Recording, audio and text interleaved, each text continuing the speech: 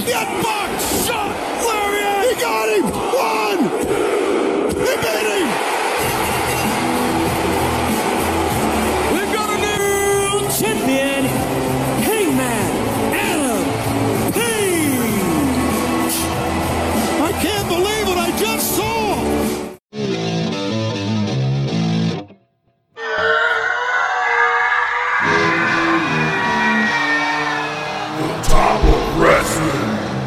With your hosts, ODM and the Professor. Good shit. Late to every episode. Late so much, I'm going to have to buy you a pregnancy test. Bob Roode. I want to be a podcaster. Yay! His mama named him Kenta. I'm going to call him Kenta. Dynamite drop in, Monty. That broadcasting school is really paying off for you. That's a bold statement, Cotton. Oh my God, mine just stopped recording. No, we're good. We're still recording. What a dick. I'd cease and desist me. I'd cease and desist me hard. I need a minute to recover off that. What kind of game is it? War Games! Let a war game!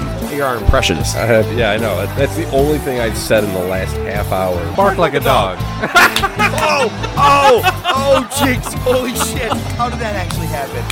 Here we go.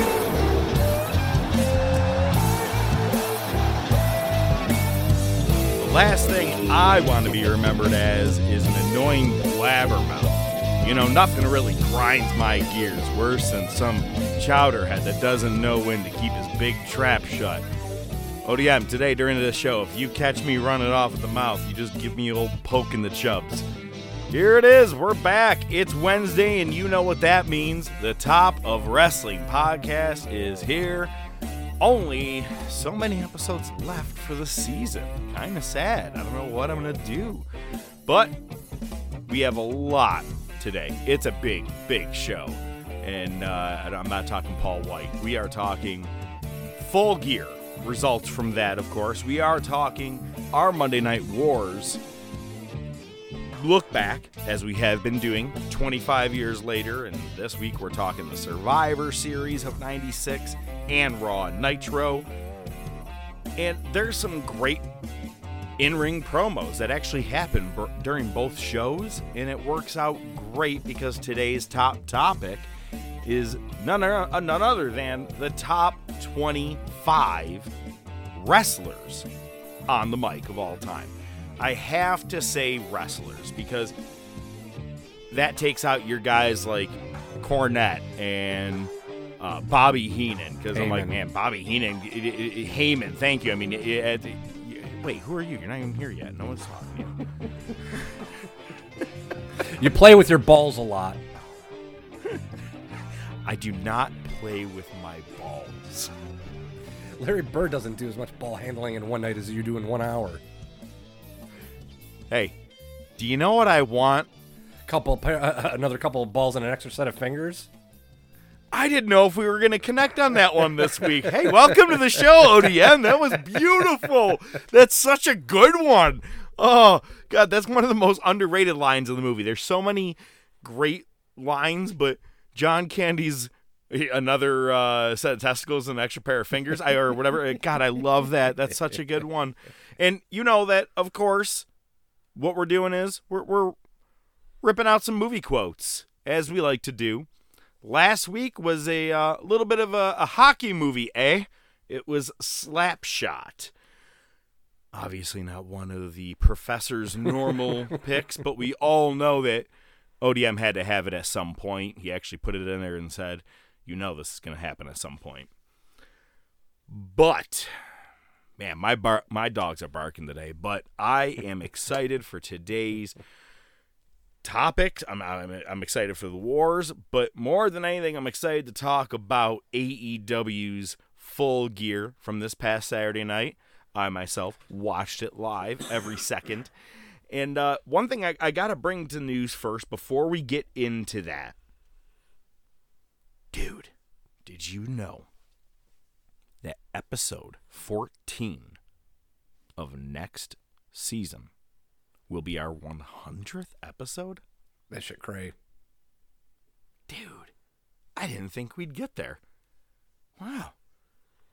Well, not that I didn't think we would get there as in like Well, ever, but I thought maybe it would take some time, but things just kind of got off and running, having a good time. And, you know, they signed us a multi-year deal with multiple seasons. I mean, you can't go wrong with it. gave us Joe Rogan But money. that being said, we are going to be doing a giveaway. That's right, a giveaway. And the plan is this. From here all the way into the 14th episode, which, here's the deal. We're taking a break for a couple of weeks. We're going to enjoy the holidays, have a little bit of time with our kids. I haven't been home in years. And we're going to, God damn, you're welcome. I didn't even think that was even going to work today. But we are going to. Go with the flow. I love it. Hey, man, those aren't pillows. But we are going to be taking a little bit of time off, but then once January hits, we're back because we don't want to miss too much time from the Monday Night Wars and all the other good stuff that's going on in wrestling. So, taking mainly, December off. That being said, from now all the way until that 14th episode that happens for season 4, if I think you and I agree to this. Everybody, every listener, all you have to do to become a contestant in this giveaway is share the podcast, share an episode, share a quote, anything that we've ever done on any one of our social media pages. However, you have to tag us for sure. Tag the Top of Wrestling. And with that being said, what you will get is the very first. We don't even have this. What's funny about this, all right? Here's a funny thing, is that it's funny to say the 14th episode. I try to keep it at a certain number. The first season, 25. Second season, I said 25, but the problem is the Hermanos de whatever, Destruction, they made us to have an extra episode to the season than we anticipated. It was only, a week later. We're like, well, that counts. So it should be the 15th episode, technically, that we would be celebrating this on. This one, we have 35 episodes this season. But thanks to the Hermanos and the cease and desist, that being said, this giveaway is the very first Top of Wrestling podcast shirt that is official with the new logo. Only 2 of the other logo were ever made. Wow, can you imagine how much money they'll be worth? It's got. We're gonna put the Hermanos out of business. Yeah, I mean, shit, might be able to get a cheeseburger with it. You know what? That's funny because speaking of cheeseburger, every time when I fly, I always order a special meal. On one airline, you know what? I always go with the seafood salad. On American, I have their kosher plate. A little slice of salami, some roast beef, and some turkey. Dry rye bread. Very nice. Now, if I want to fly United, I say I'm traveling with a youngster, and they give me a kiddie plate. That's a hot dog, a baked potato, chips, a gherkin, and a nice bag of Oreos. I forgot what we were talking about. I got no follow-up to that. I'm just going to let you run with it. I've already got it. Let me close this conversation. Never seen a guy get picked up by his testicles before. I was trying to get a helium balloon here just so I could do the voice. It just didn't work out. My balls. So, we are going to be giving away the very first ever Top of Wrestling, first giveaway for us, but also the first t-shirt that is to be made of this new logo. Again, all you'll have to do is share us. Share the Top of Wrestling. I don't care if you show it on iTunes, Spotify, Podbean, Amazon Music, Facebook, Instagram, Twitter, anything. We are here. You share it anytime. And here's the deal. The more you share, you get every time that you do a sharing and you tag us, you're entered in that drawing. If you do it every day from here all the way till the day of the 14th episode, you're probably going to win that fucking shirt. But share it as much as you can. Top of Wrestling, episode 100. But again, all you have to do is just hashtag or share or tag us, as you kiddos like to call it, the Top of Wrestling. Maybe Tiger will win and he can use it to wipe his tears when I take his fucking belt. Oh, dude, and it's funny because what ODM is referring to in that is our draft. And he's not only beating everyone, the next closest person is like exactly half of what you have. Yeah, they're about 140 points off behind. Yeah. You're at like 450 and I thought they were at like 210 or some shit like no, that. I was like, wow. Up to about 300 now. Yeah. So, but I ain't sweating it because it ends about 4 days from when this gets released, and hopefully I'll have that title for the last episode so I could show it off. What's funny is that I heard that they were thinking about redoing a new title, and I'm like, well, if that's the case, do you get to keep I just get to keep Kelly? Defunct Kelly Kapowski title? That'd be awesome. Oh, man. That'd be awesome. Oh. I hope do you get to keep it for a full year? Till the end of the next season. Oh, man, we can make some great jokes with that. Oh, we're going to do a lot of promo shots for the podcast here. Oh, one more disclaimer for this contest. Nick Opolowski, you are not allowed to enter. Well, he hasn't, not yet. Hasn't given us a secret code yet. Yeah, that's true. He didn't even say option 8. Hey, one other piece of news before we talk about AEW. Some big news actually just came out Monday morning, and that is that on night 1 of Wrestle Kingdom 16, the World Championship will be defended. Shingo Takagi will be taking on the G1 Climax winner, Kazuchika Okada. And on night 2, the winner takes on Will Ospreay. So I'll take Okada Ospreay for 1,000, please, Alex. Hell yeah. Dude, here's the thing, though. They're doing 3 nights of Wrestle Kingdom. Oy. Man, who's the third? I know. It's a little too much, but if you could pull it off, I'll give you the credit. Maybe, I don't know. I actually don't know. I have no answers to it. Never mind. I would, if that was night 3, but I'm like, but you're only saying that's night 2, so what's in store? But this past week, you had Dynamite, you had Rampage, and yeah, some stuff happened. But let's really get into the meat and potatoes of what happened this past Saturday night. It was AEW Full Gear. A lot of notes here. Hang on, ODM. I got notes. Oh, this was great. Hang on. Move my beer out of the way. Here we go. Opening match. Kudos to, they even said it on the pre-show. They said, and we have just got word that the first match to kick it off will be, and they show the graphic of Darby Allin and MJF. And I was like, oh my God, you're going to get my blood pumping in the very first match. Excellent opener.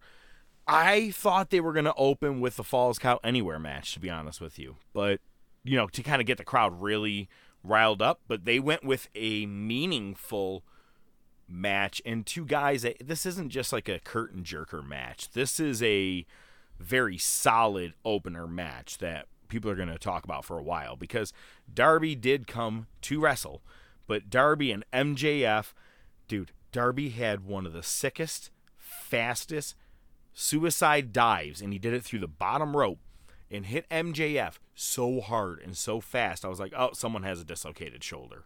That has to be. Great match between the both of them. It's what killed La Parka. Yeah, for real. So look, man, kind of like how we try not to fuck with Mongo because of recent situations in life. Sure. I understand. We're still going to do it, but yeah. Okay. GAR.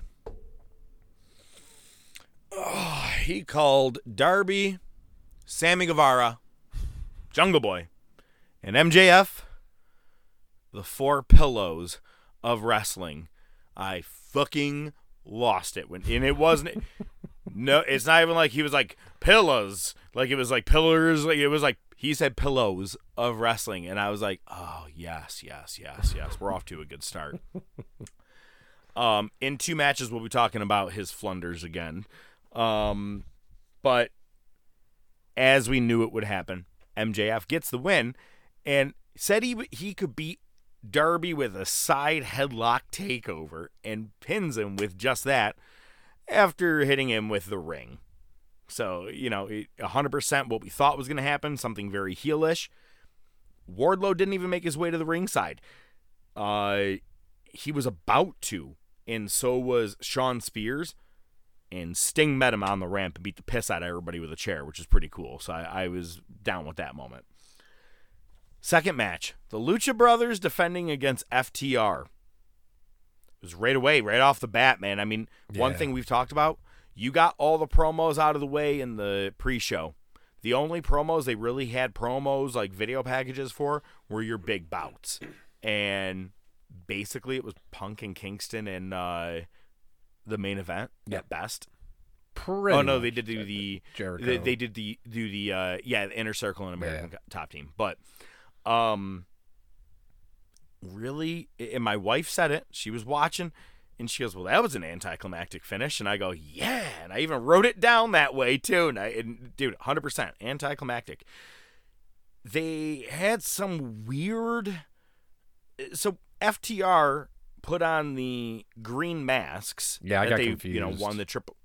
Well, they did it, and then when they rolled in the ring, not Dax, Cash Wheeler gets pinned, and he was legally the right man. And it just ended, and even the crowd was like, okay. Like, it was like, why'd you even use the masks at all if it was just going to be that way? And I think maybe if the commentators had pulled it off better, being like, they did kind of say it, that they knew who it was, they were able to tell. And I'm like, well, yeah, I mean, the one has a whole fucking carpet on his chest, so yeah, you could tell which one is which. Yeah. But I don't know, it was just a weird finish. And then the next match had kind of the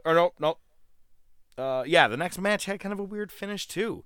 But it was Danielson defeating Miro. What were your thoughts on the finish of this one? It was a really solid match. I liked it. Kind of knew Danielson was going to go over, but I kept hoping that Miro would win. But it was still a good match. But the ending was. Go ahead. Sorry, didn't mean to cut you off. Something I actually said to my wife. I go, everyone and their mother is expecting Danielson to win this because Miro wasn't supposed to be in it. I go, swerve everyone, make Miro win this one because then he stays strong as fuck. Danielson can get his way in the title picture. We don't need him in there right now. You know what I mean? Like, right. And especially with how the night ends, I don't understand why, but we'll get there. Like, it would have made sense the other way with Miro winning. Yes. It was weird. The only thing that they tried on commentary to say, Danielson knows that Miro's neck is his weakness. It was like a weird, was it like a superplex and then he did like a weird DDT and then rolled into the label lock and they just called it. It was really weird. It was weird, and it looked like it. Like he got knocked out. Like the spot wasn't. Yeah, like the spot went wrong on that DDT. It did look like it, yeah, but I guess that's what they tried for. It fell flat. It didn't really work out very well. Daniel Bryan did a great job. Oh, that's not me saying that. That was JR. Like fucking 10 times. Again, credit to my wife. She looks up. She goes, yo, is he going to get in trouble for saying it like that? I go, nah, he has a pass because he's JR. I'm like, but with everything also going on in his life, people aren't going to fucking say shit to him. But then he got real quiet for like a good 5 minutes of the match. And then he just kept going, great takeover. Oh, yeah. Like he was just doing side. I'm like, just don't say the name. I bet you on like, kind of like how Vince talks to people on the mic. I bet you they're like, hey, Jared, do me a favor, man. Could you just shut the fuck up for a couple minutes maybe or just not mention anybody's name from here on out? Like, just, we don't need pronouns, pal. It was just the way it was going, and also he just went silent, and because it was a lot, and then he just stopped talking for a minute. I go, this is only Excalibur and Tony right now. Tony had a great line. Not till later. We'll get there. I was happy with it. He did a great line. Falls Count Anywhere match was just exactly what we thought it was going to be. Yep. Just all over the place. Spot fest. Melee. Yeah, exactly. Spot Fest, 100%. The I- Bucks come out with purple on their goatees God. and mustache, which I love. Yeah, I did like Adam Cole's Bret Hart inspired ring gear. That was pretty badass. Yep. Well, they were all in pink of some form, and Right. yes, his was exactly. And the end is Christian's about to do the concerto to Matt Jackson, and instead Jungle Boy comes over and goes, "Let me do it." But before he does, looks up at the heavens and then slams the chair down. Kind of like to his dad, Luke Perry. Sorry, you know what I mean? And I'm like, Yeah. if you're going to bring this into the storyline, okay, but like I don't get it. I'm like, Well, did you have to look up? Yeah. That sounds really stupid, but I'm like, are we going somewhere down the road with this? Are you going to keep talking about it? I think it's just more about his character in general, and kind of just puts it over that it kind of brings it in with a little bit indirectly without bringing it in. It is a callback to earlier in the match where he went to do it. Christian asked him to do it, and he hesitated because he didn't want to do it. So yeah, there's that. My favorite part was Luchasaurus did that moonsault off the stage onto everybody. And Jungle Boy's he looks over, he goes, "What the fuck?" That was one of my favorite moments. kind of cool to sell your teammates stuff. You know what I Right. mean? That's a smart move. I like it. Yeah, definitely. I thought it worked, but it was a spot fest. It's what we expected. Yep. We had 2 of those matches in this card. Pac and Cody Rhodes taking on Andrade Del Rio. Nope, that's El Idolo. And Malachi Black. And Cody and Pac take the win, and they ended it the right way. Pac defeating Andrade, which is kind of capping off their feud because they had 2 matches on Rampage, 1 apiece, and now he gets the pin here. Best part of the match. First, Cody getting those hardcore John Cena boos every God, it fucking was time he got in the awkward. ring. And he still my tried to God. babyface it up. It didn't work. But best part of the match, Jose, he's Andrade's manager, gets face to face with Arn Anderson. Arn puts his hand down his own pants and pulls out a finger gun of a Glock and does a boom at this dude, and the guy runs. Oh, it was just fucking fantastic. I'm like, he's bringing the Glock into... Awesome. Thank you, Arn. We're going to keep talking a lot about Arn today. I'm excited about that. That's great. WWE. You guys had that revolution or evolution or whatever you want to call it for the women.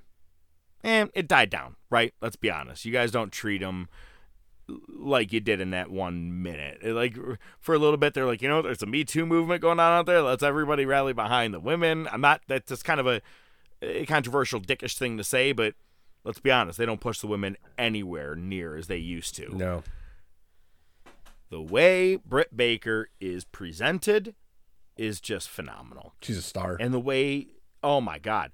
And they have a guitarist come out to the ring playing her theme. And I'm like, who is this guy?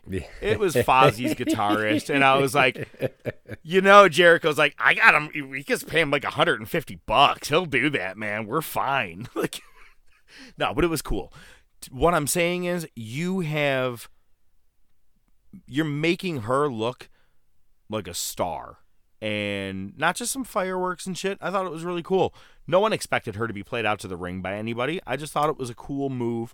Her match with Ty Conti, really, I've watched Ty's matches before.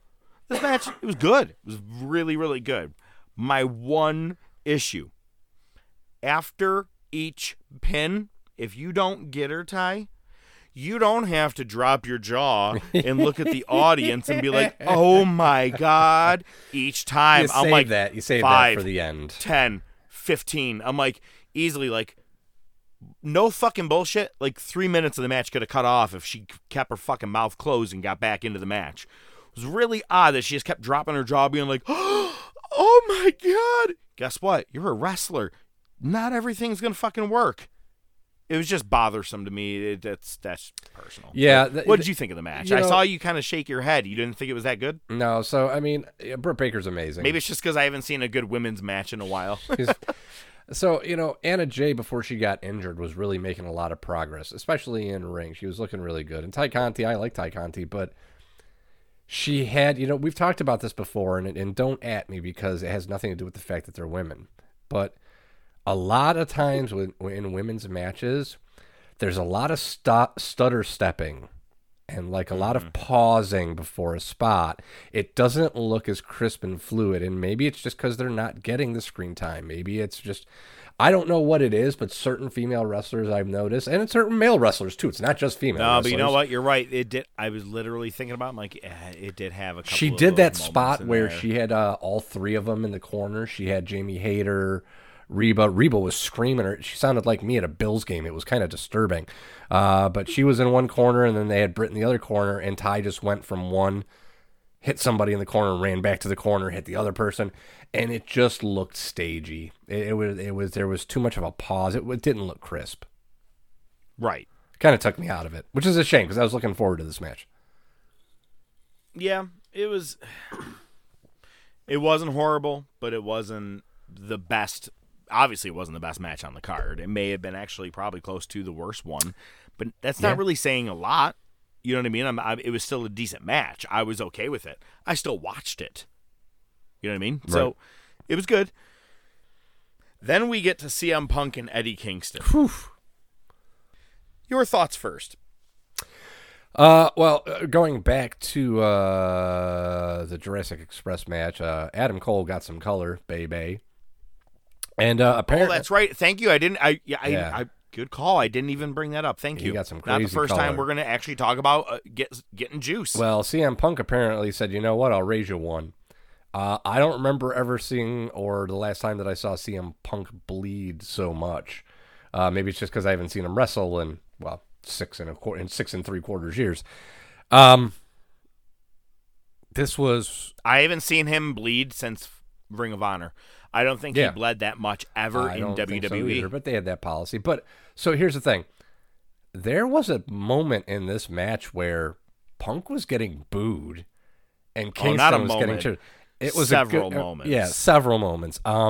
My favorite part was Punk doing the 5 moves of death or the 7 moves of death.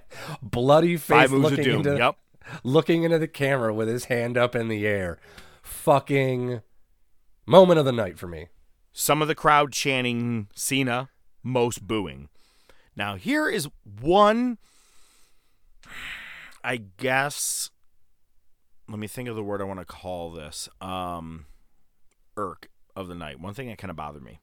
In the Lucha Bros versus FTR, FTR did the Three Amigos. Mm-hmm. They tried doing the Three Amigos, and the crowd started booing.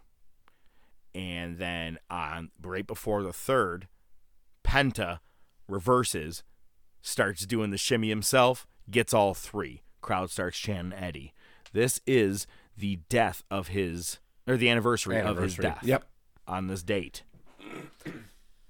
Punk does the Three Amigos. I'm like, It's one of those things in wrestling. It's like if someone does a certain kind of move or a certain spot, right? Like if someone does like a 450 splash, you're not doing a 450 splash. And the Three Amigos is kind of a big thing. You know what I mean? Like of all the things that you could have done. But he did it because he said he was fucking with the crowd, because first I read an interview, he said he wanted to fuck with the crowd with the Cena thing, but he also, that is a nod to Eddie. He did actually perform with Eddie, but also he goes, I'm also facing Eddie Kingston, so you're chanting either way, Eddie. Here is the crazy part. He is getting booed heavily as he does the GTS to Eddie. When he pins him, he whispers to him, and I was like, oh, the only time I wish I was goddamn a fly on the mat right there to hear what he just said.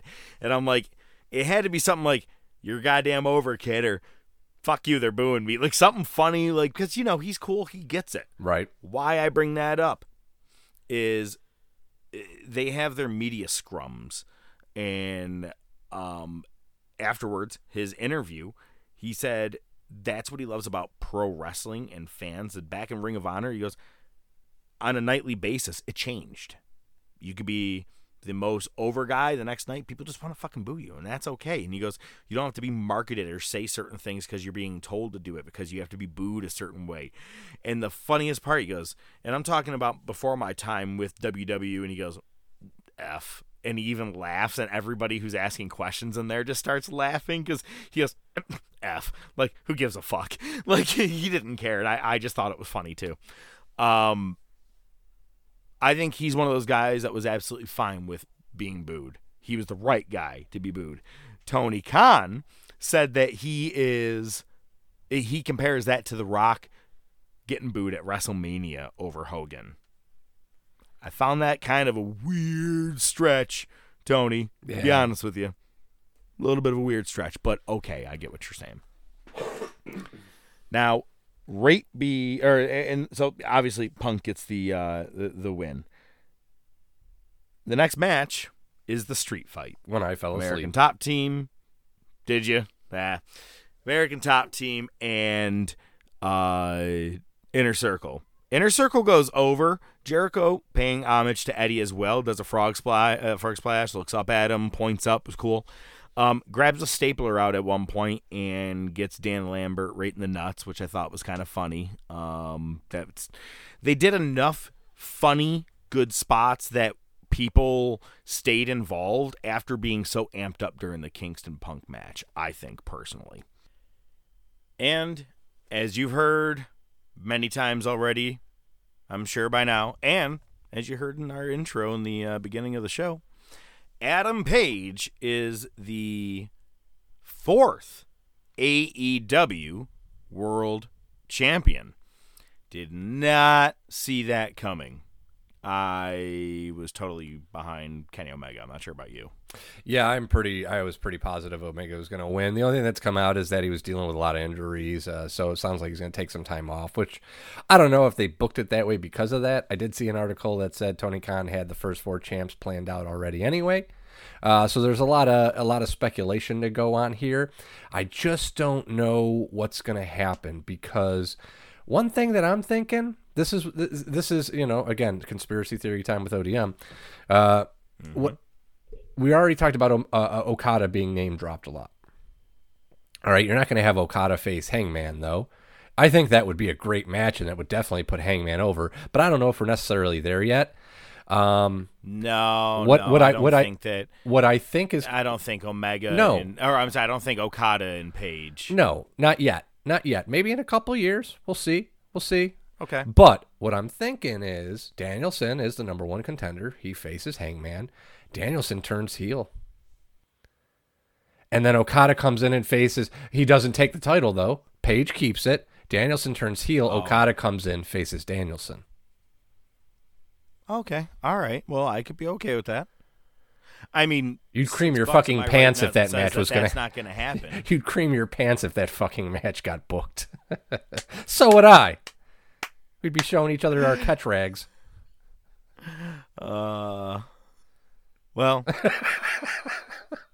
I would, but as I had said to you, $6 and my right nut says that that's not happening.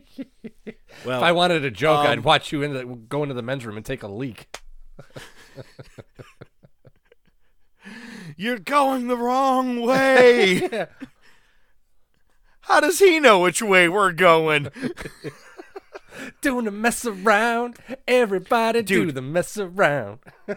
Do you have any idea how many things have mocked that? Or not mocked, but put it in it. Family Guy did it at one point with one of their Star Wars episodes. And the other one was in Ted. I think Ted 2. He's doing the same thing, playing mess around, smoking. I love that. We were robbed. Gee, do you think so? Empty. All right. Well, we will have to see what happens with AEW. I will say that we do have a new man who is all elite. Black Machismo. That's right. Shit. Jay Lethal. Does a professor call shit or does a professor call shit? Briscoes are coming next. Woo! Briscoes are coming next. Don't do it. Don't do it to me. Don't do it to me. Don't make me excited. Don't make me have to take a telling pause you. in this episode. You know what's happening. All right. Well, speaking of Jay Lethal, him being so elite, he challenged and it was accepted. It is going to be the TNT title with him versus Sammy Guevara tonight on Dynamite.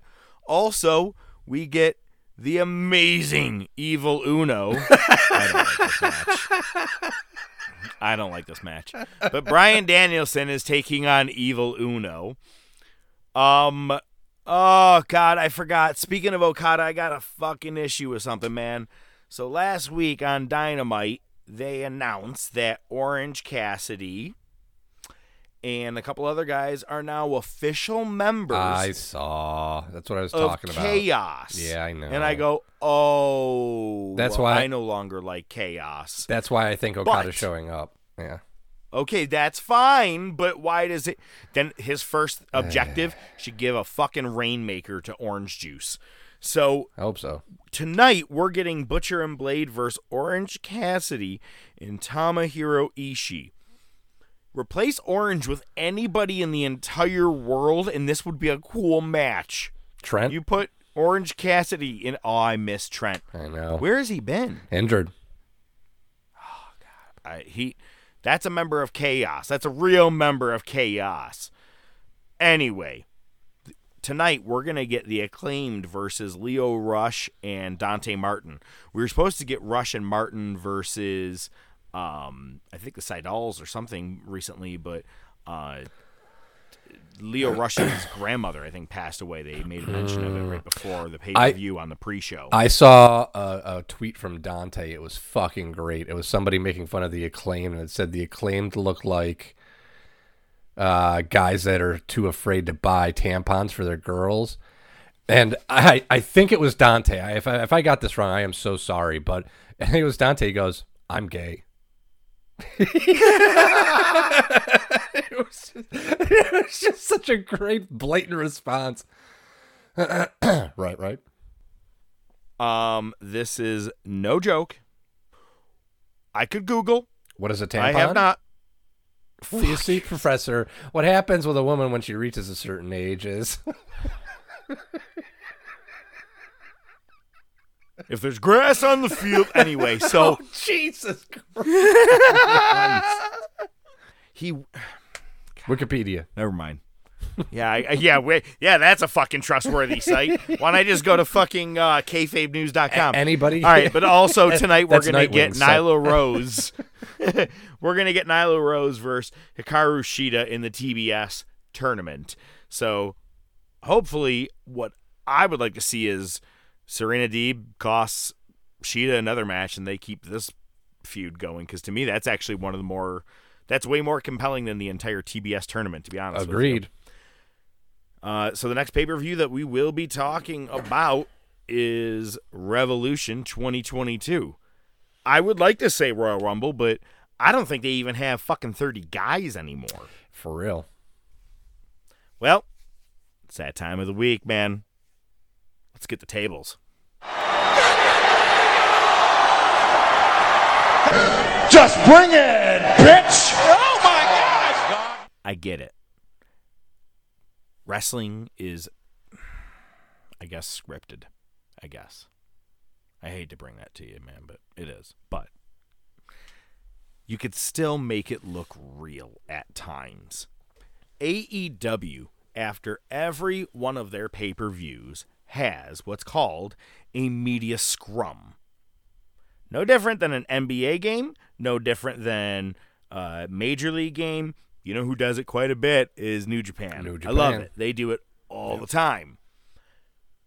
WWE just has like a post show or a fallout where you maybe get a couple people that come up to your podium and talk while the wrestlers in the background. But to me, the media scrum are real media people. And they are. This part is not kayfabe. It's not like they have fake people in there. It's actually Wrestling Inc. It's Pro Wrestling, all those big names that we all get our sources from. People are there and actually doing their real media work, and they're the ones actually asking those questions. If you have not watched it, they just had one after Full Gear. Danielson's on there. Jay Lethal is on there. Punk is on there, and that's where he makes the joke about WWF. Tony Khan is on there, just fucking beyond ear to ear. I don't even know what you want to call it for that kind of smile. The dude, he just looks like every day is Christmas to him. Adderall's a hell of a drug. But no Wyndham. No Wyndham. You know what I thought could happen? Right after Paige won the title and all of the Dark Order was in the ring, I was like, shut the lights off right now. Please fucking shut the lights off and have him go down and the Dark Order is behind it. And it just wishful thinking. But nothing with Wyndham yet. He actually, so I'm just saying, he signed on. I just want to finish. Yeah, the media scrum to me is, if you haven't watched it, go for it. But yes, Wyndham has signed on to a Hollywood movie. I did see that. So he might not be wrestling for a while. Good. I like that. You know why? Because now when you randomly come out of nowhere and no one expects it, that's even better. Imagine that pop. When you expect it, it's cool. Like, people were hoping and begging for Lesnar the night after WrestleMania, and he showed up on Raw that one time. Mega pop, because people got what they wanted. But sometimes it's good to give people what they want and not tell them. Sure. You know what I mean? Like, we had an idea Punk was coming, especially Tony going, I have no plan to disappoint anybody tonight. Well, I guess this is really happening. I would rather see Wyndham come absolutely out of nowhere. So we got time. We'll see what happens. What are you bringing to the table this week, good sir? Well, I decided to call an audible based on a discussion that we had earlier prior to the show. So I'm just going to go ahead and cut a promo on that boy because you know what? Listen, you know what a real man does? When a real man makes a mistake, he owns up to it, and he fucking moves on with his life. That's what a real fucking man does. What a pussy-ass, punk-ass bitch does, and I'm not even going to go to the obvious point. I'm not going to leave that out of there because I don't need that, all right? What a punk does is, oh, you did that? Well, fuck you then, and then just walks off after X amount of years. So you know what? Fuck you, that boy. Fuck you. You know what? The fact that you just did that's like, I appreciate that, man. I love that, and I love you for that. So I was gonna say something about you earlier, but really, I mean, that boy. I mean, not everything is an anecdote. That boy, you have to discriminate. You choose things that are funny or mildly amusing or interesting. You're a miracle. Your stories have absolutely none of that. They're not even amusing accidentally. Honey, I'd like you to meet that boy. He's got some amusing anecdotes for you. Oh, and here's a gun so you can blow your brains out. You'll thank me for it. There's more. I could go on. There's more. Like a chatty Cathy doll. We had to get that in there. How could you do this with? How could you stand something like this? Because I've been with that boy. I can take anything. Man, I love it. Good topic this week, man. You're a good dude. You're good shit. Love you, ODM. Speaking of good shit, next week, Nightwing's back with his final one of the season, which will be good to know. We only have 2 episodes left of the season. Did you know that? After today. You just froze and I'm just hearing like pings. Okay, good. You're hearing everything I'm saying to you. Good conversation. Marty, you've got to come back with me. Where? Back to the future. Wait a minute, Doc. What are you talking about? What happens to us in the future? What, do we become assholes or something? Give me a hell yeah!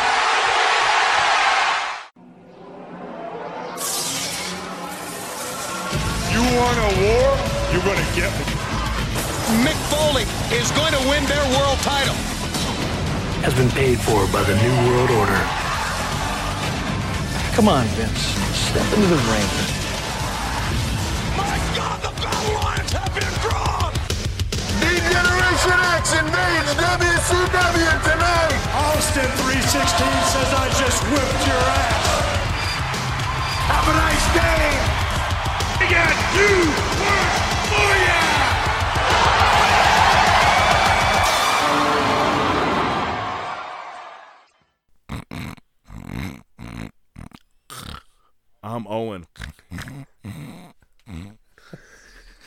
People train goes out another town.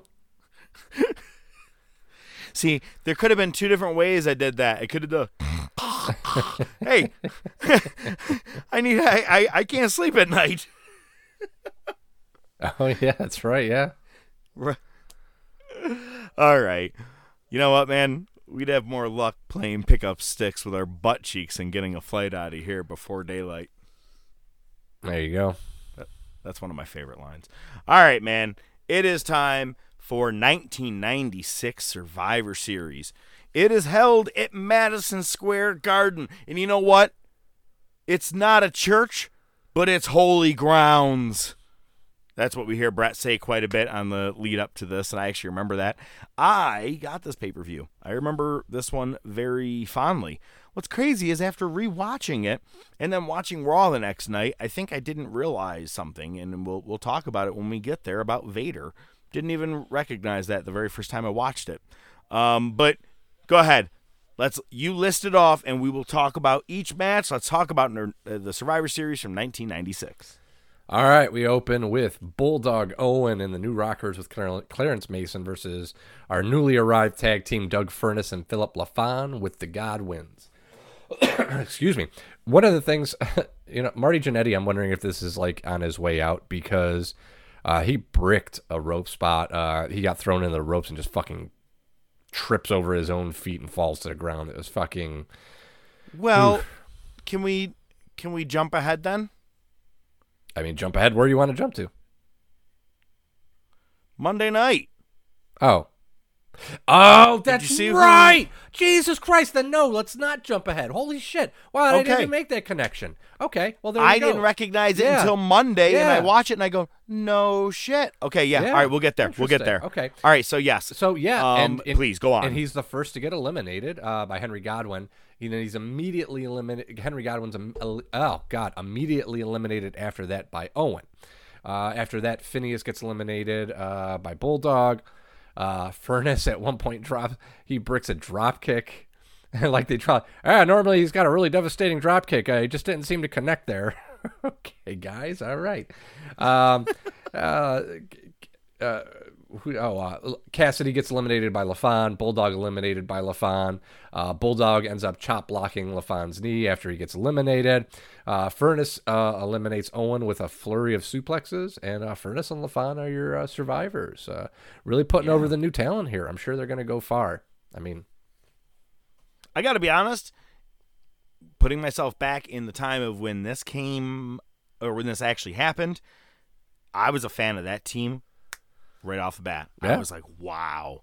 It just was that old school wrestling tag team, man. They were wrestling. They were in there because they talked about their collegiate backgrounds. It was just, they're great wrestlers. I had hopes for them. They didn't pan out, obviously, but I had higher hopes for them being tag champs in WWF at that time. Yeah. Well, at least they got an opportunity. We get Kevin Kelly in the bowels of the building with Mankind and Bear, and the only thing I took away from this promo was Mankind called Paul Bearer Uncle Paul. It's fucking hilarious. After that, we get the Mankind. Well, that's the first of forever. He's gonna hold on to that from here until ever. I love that. So that leads us into the Mankind Taker match. Bear is supposed to be suspended in the shark cage above the ring. And they're definitely teasing up that Taker's going to return like we've never seen him before. This marks his 6-year anniversary since his debut at Survivor Series. So Bearer is refusing to get into the cage, and then Taker's music hits, and he descends from the rafters with a bat cape. Forgot all about the bat cape. And this is where he definitely does come back a little bit new. He's got the leather on. He's got the teardrop. He's got his hair all done up nice and pretty. Got a real dark goatee. It's not a beard. Right. Or it's a real strong goatee. But, yeah, the teardrop like he fucking killed somebody. Well, kayfabe, pal. Bear ends up getting in the cage to hide from Taker. JR, we have a cage cam. All right, we have a cage cam. Thanks, JR. We're starting to see Taker use some more traditional moves, wrestling moves. I thought that was really cool. It wasn't just the slow, methodical, big man moves. I mean, he was doing some MMA shit almost. It was pretty cool to see. And Taker actually, to kind of work off of that, he was working Mankind's mandible claw hand and arm. So it'd be hard for him to put it on. So I thought that was kind of cool. At one point, Mankind gets the foreign object, but they never really make it clear what it is. I have no fucking idea what it looked like. It looked like couldn't see it. Yeah, it was weird. 25 years later, and I still don't know what it is. I had this thing on fucking VHS, dude. No kidding. Right? I have no idea. But Taker ends up hitting the tombstone for the win, and Bearer gets lowered for Taker, but Executioner makes the save, and the heels powder. So he did get one hit on Bearer in the stomach, and Bear actually goes, "You could have killed me by slugging me in the gut like that. That's how Houdini died, you know?" He is right. That is how Houdini died. So putting over the new guys again, we got Furnace and LaFon on AOL chat, so hit them up 25 years ago. After that, we 25 years ago. Yeah. After that, we get Triple H. Let us know your outcome. Yeah, I know. We get Triple H, Goldust, Crush, and Lawler versus Mark Marrow, the Stalker, Rocky Maivia making his debut, and the mystery opponent because Mark Henry is injured. We get Sonny on commentary.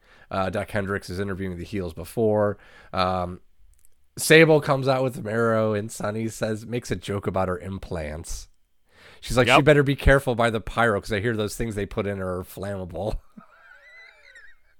That was awesome. And I think it was JR. He's like, "What about yours?" Oh, they were going at it hard, and it's funny because she goes, "I'll fight you, JR. Come on." She said something about his age, and he got like pissed looking, and I was like, I'm like, did she go too far? You know what I mean? Like, is that like a Sunny Days kind of comment? Like she got it felt like it went too far because he got like real quiet for a second. Yeah, I don't know. Either way, Can I introduce who the mystery partner was? Yeah, sure. Murder.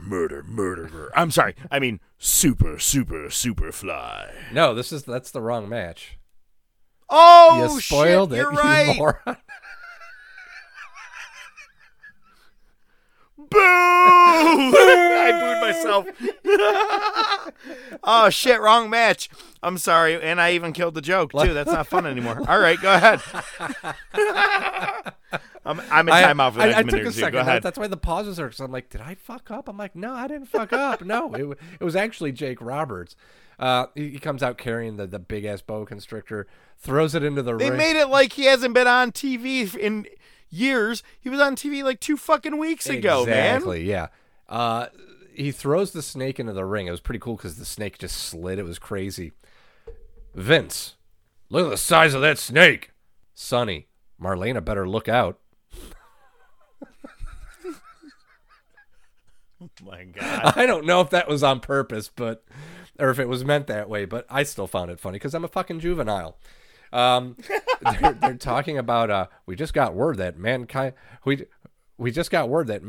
and Undertaker are on the Superstar line. That's option 8. Fucking hilarious. It was option 8, wasn't it? It was option 8. We get The Rock versus Triple H for the first time, at least on TV. So that's a historic moment right there. Let's see here. Lawler ends up taunting Jake, and guess what happens? Jake hits him with a DDT and eliminates Lawler. Let's see. So eventually it gets down to Rocky Maivia and Goldust. We're actually getting Rocky chants and not Die Rocky Die chants. We're not there yet. Well, it's his first night now. Yeah. So Rocky ends up hitting a shoulder breaker for the win. He's the sole survivor. At least at this particular point, he is over. The version I have of this is the Coliseum home video version. Mm-hmm. So before the pay-per-view even begins, they even have, or right before this match, they have a, right now we have a Coliseum home video exclusive. And it was Rocky in an empty arena talking about his dad and his grandfather in the arena years ago and how big of a night it is for him and how he gets to be in the ring with, so many greats. And oh my God, Jesus Christ, to know that this guy would be one of the best promo men of all time was not in this interview. That's for sure. Yeah, right. Well, like anything, you got to fucking work towards it. Yeah. So we get a Bret Austin package. They've been hyping it for a while now. We get Kevin Kelly backstage with Austin. Find out the winner of this match is going to get a title shot coming up. And Austin, my favorite line, cliches are cliches and ass whoopings are ass whoopings. Fucking loved it. It was great. So obviously we're going right into the match. We're starting to see more and more Austin 316 signs. Pettengill is back with Bret before he comes out. Match starts and they're face to face and Austin gives him the double birds. Fucking great. I just loved it. Crowd popped. Yep. Oh, hell yeah. What I wrote was one of those matches, notes aren't worth taking, just watch it. At one point, Austin does give double birds to the ref. Bret is the first person to kick out of the stunner. Yep. How's that for context? Which I'm kind of surprised they did, but yeah, not many are going to kick out after that, but still, you're right. Yep. No, absolutely. Bret, Austin actually goes back to the $1 Million Dream, which was interesting, but Bret's able to reverse it into the pin. So, and I love how he did it because obviously that's we know how where we're he going beat and Piper. we know there's more to come. Yep. I love it because that's how. Yeah, it was good stuff. Nice. Yeah, that's awesome. Doc Hendrix is backstage with Sid. Quick promo. They're gonna the winner of obviously Bret is or whoever I'm saying. Oh God, I can't read my own goddamn fucking nose. Boop. The winner of the world title in the main event is going to face Bret for the title December 15th in your house. And then for the swerve of the night, for the thing I didn't remember, for the thing I still can't figure out what happened even after Raw, Lou Albano comes out. He was just inducted into the Hall of Fame. He goes over and says hi to Vince and then joins the Spanish announce table. Okay, I didn't know that Captain Lou spoke Spanish, but that's cool. All right, nothing wrong with that. And then, did you think that would be the first time we'd be talking about him today? Or did you think we'd be talking about him multiple times today? No. I mean, I thought Heroes of Wrestling was the only time we were going to be talking about him. But hey, there's that. That's fine. Ooh, wow, good call. Right? Remember, he's the fucking commissioner. So. Well, this is 3 years before that. LaFon and Furnace weren't the only ones to make their debut tonight. Farouk, a.k.a. the Nation of Domination, makes his debut tonight. The Nation of Domination at this point is Farouk with Clarence Mason and like 3 actors. 2 of them who are like wrap their way to the ring. Okay. I mean, they end up being like Wolfie D and like Shaggy 2 Dope or some shit. I don't know. Something like that. Something that didn't matter. But unfortunately, he was teamed up with Fake Razor, Fake Diesel, and Vader versus Savio Vega, Yokozuna, the debuting Flash Funk, and Superfly Snuka. You want to do your murder joke now? Nah, the joke passed. But Flash Funk. That's right. Too Cold Scorpio. Too Cold Scorpio. Can't have you be that, buddy. Yeah. At this point, Scorpio is probably just coming off of being one of the ECW champions, by the way. I just want to throw that out there. Yep. Even if it was the Eastern Championship Wrestling at that time, prior to Shane Douglas, whatever you want to call it, then they're like, well, we can't have you do that, so you are Flash Funk, and we're going to give you the Funkadactyls, or whatever the fuck that is now in this one. Yeah, right. JR for some... Hey, kind of like in the movie. Do you think Brodus Clay and Flash Funk, is this a coincidence, or what? JR is still putting over Fake Razor. I don't know why. And it just turns into a schmoz with chairs and the heels powder. I'll save the other thing for Raw when we do that. So we're going into our main event. We get our little video package as we typically do, and we get the match. Shawn Michaels coming down to the ring is handed flowers, and security has to peel him off a female fan that is trying to drag him into the crowd. It was pretty fucking impressive. Wait, hang on. peel a fan off of him. Fair enough. You said had to peel him off of well, a fan. Hey, sometimes. No. Sometimes, Well. Depends which way his eye was looking. So it's funny, we were just talking about Punk and Kingston because the same thing almost happened in this match. Sid seemed like he was more over. HBK was getting booed a lot. Loved it. Yep. Sid goes to give the power bomb and does the sign of the cross. I've never seen that. It was fucking. Yeah, I don't know why he did that. That was odd. It's weird. And then at one point, Sid grabs the camera from the cameraman because he wants to use it, obviously, as a weapon. Lothario grabs the cable that's connected to it. Sid hits him with the camera. And then HBK, in turn, hits a super kick, but he abandons the pin to go check on Lothario. He's looking at the camera that's being pointed at him. He's like, put the fucking camera down. Go get somebody. Sid grabs him, throws him back into the ring. There's a ref bump. Sid eventually hits HBK with the camera and fucking wins the title after a power bomb. We saw an NW. It was a total Rocky III first fight of Mr. T and Stallone. Yep. Where I got to get out of here. I don't care that I just lost title. I got to get to Mick. And as soon as HBK lost, he rolls right out of the ring, gets on the ground right next to Jose. It was storytelling. I'll give you that. But no one in the fucking arena gave a shit about the old man on the ground or the crying HBK because Sid just became the new champ and the whole fucking place was going nuts. Absolutely. And we do. And. Yeah. Do it. You want to talk about him? Go ahead. I'll give you it. Yeah, Vlad fucking almost hops the fucking barricade to hug Sid. It was awesome. And Sid reciprocated. It wasn't like, okay, you crazy fuck. It was like he was smiling like, what's up, man? Yeah. Like they all knew him. I mean, you remember there's the video in that thing that still hasn't come out yet, but Nash walking by and going, what's up, Vlad? And this is long past he was even in the company, so everybody knew who he was well into this point. So for Sid, that was probably a cool moment just to see him there as a super fan who's going nuts, and I loved it. Side note, makes nothing. There's no extra story to it, but remember the kid I watched SummerSlam at his house, and I had to leave early because he pissed in a bottle? Yes. He was over my house this time, and I showed him where the bathroom was. Okay, that's a good thing. we watched that event together. But let's talk about Raw and Nitro. All right, let's go into Raw here. It was supposed to be opening with Stone Cold versus Vader, but it's now Stone Cold versus Mankind. I didn't go over it in details, but because I didn't even necessarily notice it at first. But when I looked at it again, it was pretty bad. This is when Yoko's like 600 pounds and on his way out of the WWF. Yoko gave Vader like a kind of like a side suplex, but fucking dropped him right on his shoulder. Right on his shoulder. It was pretty fucking nasty looking. So Vader's injured. So Austin is arguing with a fan, and Mankind just comes out and jump him.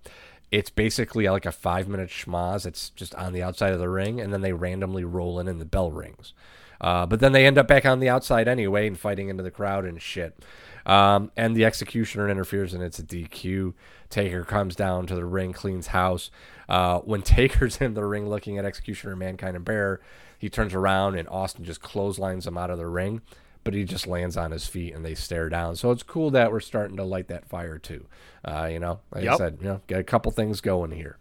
Crowd is 100% behind Austin in this Mankind-Austin match. Oh, yeah. Absolutely. It's not two heels. It's the badass of Austin becoming over at this point. But I did find one thing very interesting. Remember, last week or 2 weeks ago, I said they're saying that they have a new start time. And I forgot, back in the day, they used to start Raw at 8:57 p.m. And at exactly 3 minutes and like 5 seconds in, Vince goes, and here on Raw tonight, it's Austin battling it out with Mankind right now off the top of the hour. And last night, Sid won the world champion. He starts listing shit, and I was like, why is he waiting all this time? And I paused it to realize it was 3 minutes in. I go, 9 o'clock hit. You have to get the guys that think it was starting at 9 and they just tuned in at that moment. I found that very interesting at that moment.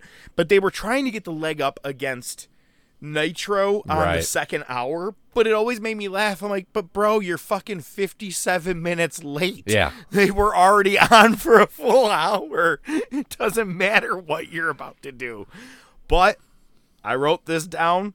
The best opener Raw's had since you and I have started the Monday Night Wars all the way back in April.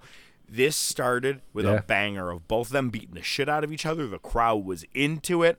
I loved it until the Executioner came in. But you got to keep both guys strong, so fair enough. And yeah, Austin wins with that. Yeah, it was funny because when I saw that was the match that replaced Vader, I was like, how are they going to book this? I was really curious, and I should have figured it was going to be a schmoz, so there you go. But it was also two losers from the night before. Mankind lost to Taker, Austin lost to Brett. Both of them kind of taking frustrations out in a way. I just thought it was a really cool match. First time we're seeing them lock up, and they beat the piss out of each other. Yeah. Which is going to be much more to come when we keep these wars going. So I'm excited about that. Absolutely. Did you get the pay-per-view replay commercial that comes on these? Yeah, I did. Okay, they do show you those. All right. The Encore. The match. The match, which was Austin and Brett, and then they said the championship or something like that. And it was Sid and HBK, and they buy it tomorrow night, the Encore or whatever. I don't know how many people ever actually really did that back in the day because, I mean, you couldn't get your hands on it the way you can to things now, but I only have done that once in my entire life, and it was when Taker came back for that Judgment Day as the American Badass, because when they showed it on TV, they showed very little. I'm like, wait, what? He came back to what? Kid Rock? What the fuck are you talking about? I got to see this shit. It's the only time I've ever done one. What the fuck? Yeah. So, yeah, they did do the I liked it, the match, the championship, the Encore. Pay us money. So after that, we see Ahmed Johnson in the crowd. He's walking down the aisle, takes a seat. Not ringside, not anywhere like close to the ring, just like randomly halfway up the fucking seats. Okay, that's weird. Sonny comes to the ring.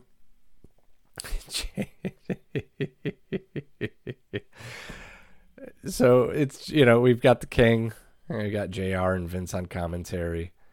And, obviously Lawler's getting very excited that Sonny is coming there. And JR just goes, "Here comes your Uncle Jerry." God damn. It's just too much. Sonny introduces Farouk, aka the Nation of Domination. And we get the Slam of the Week, which really isn't a slam. It's like several moves that Rocky Maivia did at Survivor Series. And we get Savio Vega versus Farouk. Ahmed's still watching from the crowd. Farouk hit a reversal on a move into a really dope-looking spine buster. Looked really good.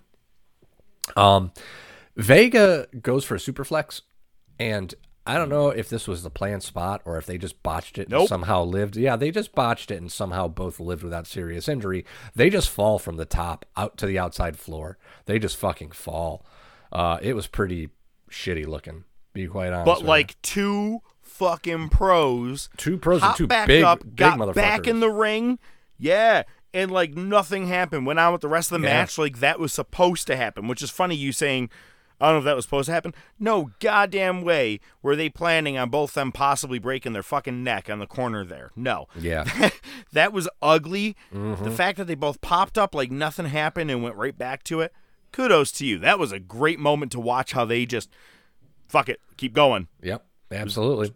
Wow. One of the rappers ended up attacking Vega with the 2x4 so Farouk could get the pin, and then Ahmed comes in and cleans house and cuts a promo and then ends up actually chasing Farouk to the back. And then gets the crowd chanting to Farouk, yeah. "You're going down! You're going down!" Yeah, I forgot about that, yeah. Yeah, well, hey, I mean, he still got the fans on his side, so, I mean, you got to give him credit for that at least. The most important item of the night, Karate Fighters Holiday Tournament. Bob Backlund. Most important. Bob Backlund versus Sonny. Lawler. I like the way Sonny can twist those knobs. Ah, you stole it from me. I was like, that's the line of the night, dude. That was a great fucking line, Jerry. Sonny wins. And even in this, Backlund is just batshit crazy. Yep. And funny, who was it? Pettengill goes, "Yeah, well, You know, it looks like Backlund lost it. King goes, I don't think he ever had it to lose it. That was awesome. And after Sunny wins, she goes, I won. Ha ha. She's like, but then he screams in her face, and she had a scared look. She played well, but she had a scared look like, oh my God, I'm about to get raped. Yeah. Like just the fucking, because like he like fucking lunges and shit, but over a fucking karate fighter tournament. Just, yeah. You're like you said, moment of the night, man. The most important shit. I can't wait to see who wins this. Next week we get, or in a couple of weeks we get Sable and Sunny. Oh boy, woo! We know where that's going. So yeah, I can't wait to hear Jerry Lawler's commentary for that one. Oh yeah. So we get Sid backstage lifting weights randomly with JR. They do the recap from the match the previous night at Survivor Series. They do make mention, Vince does, that Lothario refused medical attention at MSG and is back home. And Vince spends a lot of time putting over HBK as a person. He's a sexy boy. Oh my God. I know, right? If he could have just said, and if I could adopt Shawn Michaels as my son, I would do it. It went like two full fucking minutes, and I was like, yeah. Yo, is he going to then say, and I am going to divorce my wife and fuck Shawn Michaels the rest of my life? It was just really fucking odd the way this promo went on, man. I was like, yo, thank you for bringing that up. I'm glad you caught that too. I go, was it as awkward for you as it was for me? Yeah, no, it was. It was. I'm like, why, man, you're really going out of your way, bro. He's not even going to be here in a few months. Oh, you don't know that. Oh my God. What does Vince do when he loses a smile? How hard does Vince cry? Fuck. Wow, we can't take too much of a break, man. We got to get back to find this shit out. I know. Inquiring minds want to know. Well, inquiring minds also want to know why Marty Jannetty isn't with Leif Cassidy here. So that's why I brought that up earlier. You said he must be on his way out of the company. So the next thing, I'm watching Raw, and I go, why the fuck are they playing the Rockers theme? Yeah. Leif Cassidy is out here with Bob Holly, who was a face. Sparkplug. He's still Bob Buttplug Holly or Sparkplug Holly at this point. Christ. And you in there, yeah, you got the Rockers theme going, and I'm like, where the fuck is Marty right now? I think that's it. I think Marty's done. Goodbye. Yeah, I think so. They're taking on Furnace and LaFon. Albano, Captain Lou Albano is back on the Spanish commentary, but this time they cut into the episode, and he's like, oh, yeah, sí, por favor. And the main guy's just getting pissed off, so apparently they just... No. That was not Spanish. That was French. That was the French team, if I'm not mistaken, because of Furnace and LaFon. Wait, what? What are you talking Spanish was last night at Survivor Series, and this night I think he's doing French. No, he was saying he was saying Spanish. Albano was saying like very basic Spanish words. I thought it was French. No. Maybe I'm wrong. Yeah, he was with the Spanish commentator, and he was saying it was such a shitty version of his Spanish. Yeah. I thought it was fucking French. All right, let's move on. How bad it was. LaFon and Furnace win, keeping their streak alive. So that's it. We get another encore ad, and then we get Sid coming to the ring. Our main event is just an in-ring promo with Sid. That's it. I was more interested in the ad where they were selling pieces of the rope from Survivor Series for $60. I thought that was more interesting. Close it with that. No, right? Sid basically says he'll be a fighting champ, and that's it. That's the end of Raw. Shitty ending. Yep. Especially with what you're up against. Look, man, you read everything you want. I just want the close. All right. Well, you will have it. So Nitro opens very interesting because typically, I watch it on Peacock.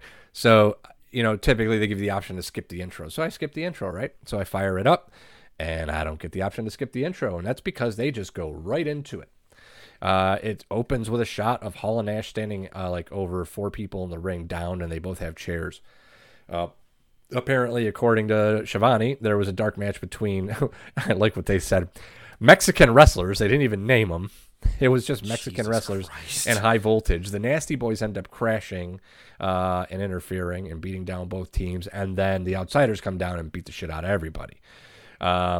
They crash Schiavone and Zbyszko, and Nash does the clown bit from Goodfellas. What am I here to amuse you? Do I make you laugh? Because Schiavone was giggling at him last week when they had crashed. Nash is just tormenting Schiavone like a bully in high school. Hall calls out the Faces of Fear and says if they don't come to us, we'll go to them. They head to the back. They get ambushed by the Faces. Also says to Zbyszko, "Oh, nice to see you dressed up this week, Larry." And Schiavone saying, well, why didn't you step in there? He's like, hey, they know how I feel about him. You're the one that was laughing at him last week, pal. And what does Tony do? And Tony says, fuck you, takes off his headset and walks off. And it's funny because he goes, yeah, I'm out. He goes, I don't get paid to deal with this shit. I'm out of here. I'm not dealing with getting bullied. Yep. And he leaves, and Larry goes, oh, I'll just do the thing by myself. No problem. So much not a problem that like 2 seconds into the first match, Tenay comes down and ends up taking over commentary. I was like, Larry couldn't hold one match by himself. Make it look real. Right. Well, I like how they rushed it because if you watch the crowd, you can see Tenay running down. So I get it, but like, yeah, no, fair enough. That gives no vote of confidence in Larry at all. Do you really think he'd be able to call an entire match? Especially a lucha match? I mean, maybe if he just kept doing his salute thing over and over. Yeah, right. His little flourish. So, yeah, the first match is La Parka, who I mentioned earlier, versus Juventud Guerrera. La Parka has a Batman belt buckle. I thought it was cool.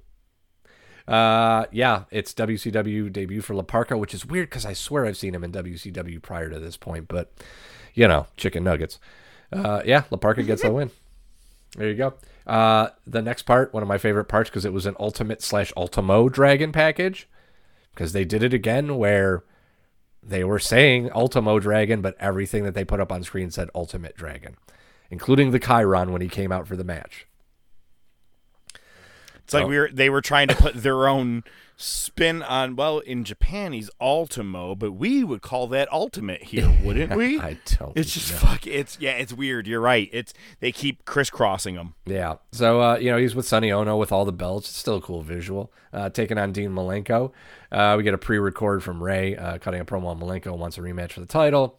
Malenko's going to be defending against Psychosis at World War III. We get our USA chance. I thought Malenko was Canadian, but maybe I'm wrong. I don't know. This had potential to be a good match, but it got ruined because Ono causes a little bit of interference and Malenko lays him out. And then when Ultimo Dragon's going after Malenko lifts him up over the top rope. Dragon hits the floor. And guess what? In WCW, that's a disqualification. So Ultimo Dragon, whatever your preference is, wins the by ultimate DQ. Ultimo Dragon. Yeah, there you go. All right, so we get our weekly Saturday night spot. Just going over what matches are coming up. We get a recap of Harlem Heat versus the Amazing French Canadians from last week.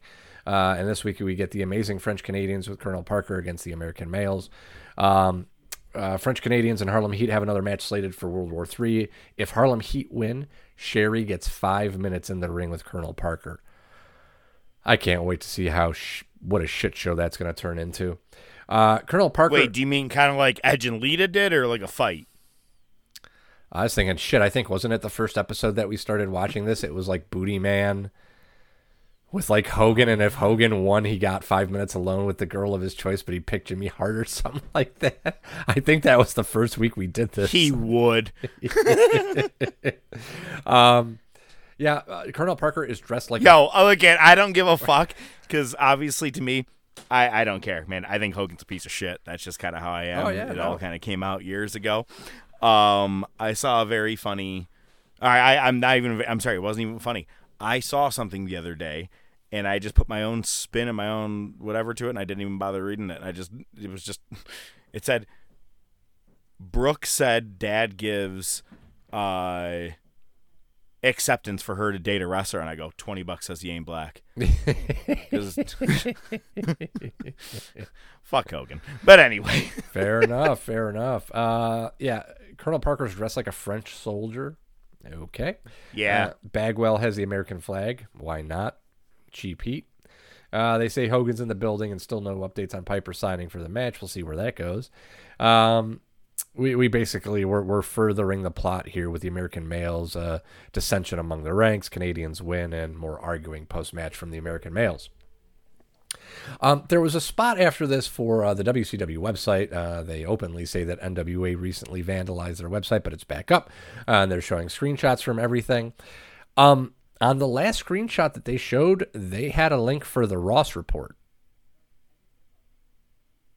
Are you shitting me? I didn't see that. Yeah. Tell me I'm missing something. Or they just had an outdated link, or they never took it down. Wow, I'm going to have to take a look at that. Yeah. I have to go back. Wow, good catch. Yeah, messed up. After that, we get Hugh Morris versus Lex Luger. During that, we get another promo from Arn Anderson. Guess who wins this one? Gene's in ring with Luger post-match, and Sting comes through the crowd into the ring. He's got his baseball bat, points it at Luger, kind of did this weird, like, seductive thing, like, Thank you. The word I was going to go with was seductive. He puts it in, like, his throat and then slowly strokes it down to his fucking sternum before pushing him with it. I go, yo, I would have sped that up a touch bit. I'm like, he's already sweaty. What the fuck? Yeah, it was kind of messed up. But you're right. He does push him, basically into the post, and then gives the bat to Luger and walks off. And then Gene's trying to reconduct the interview, and Luger's like, nah. He's not going to talk to me. All right, well, there you go.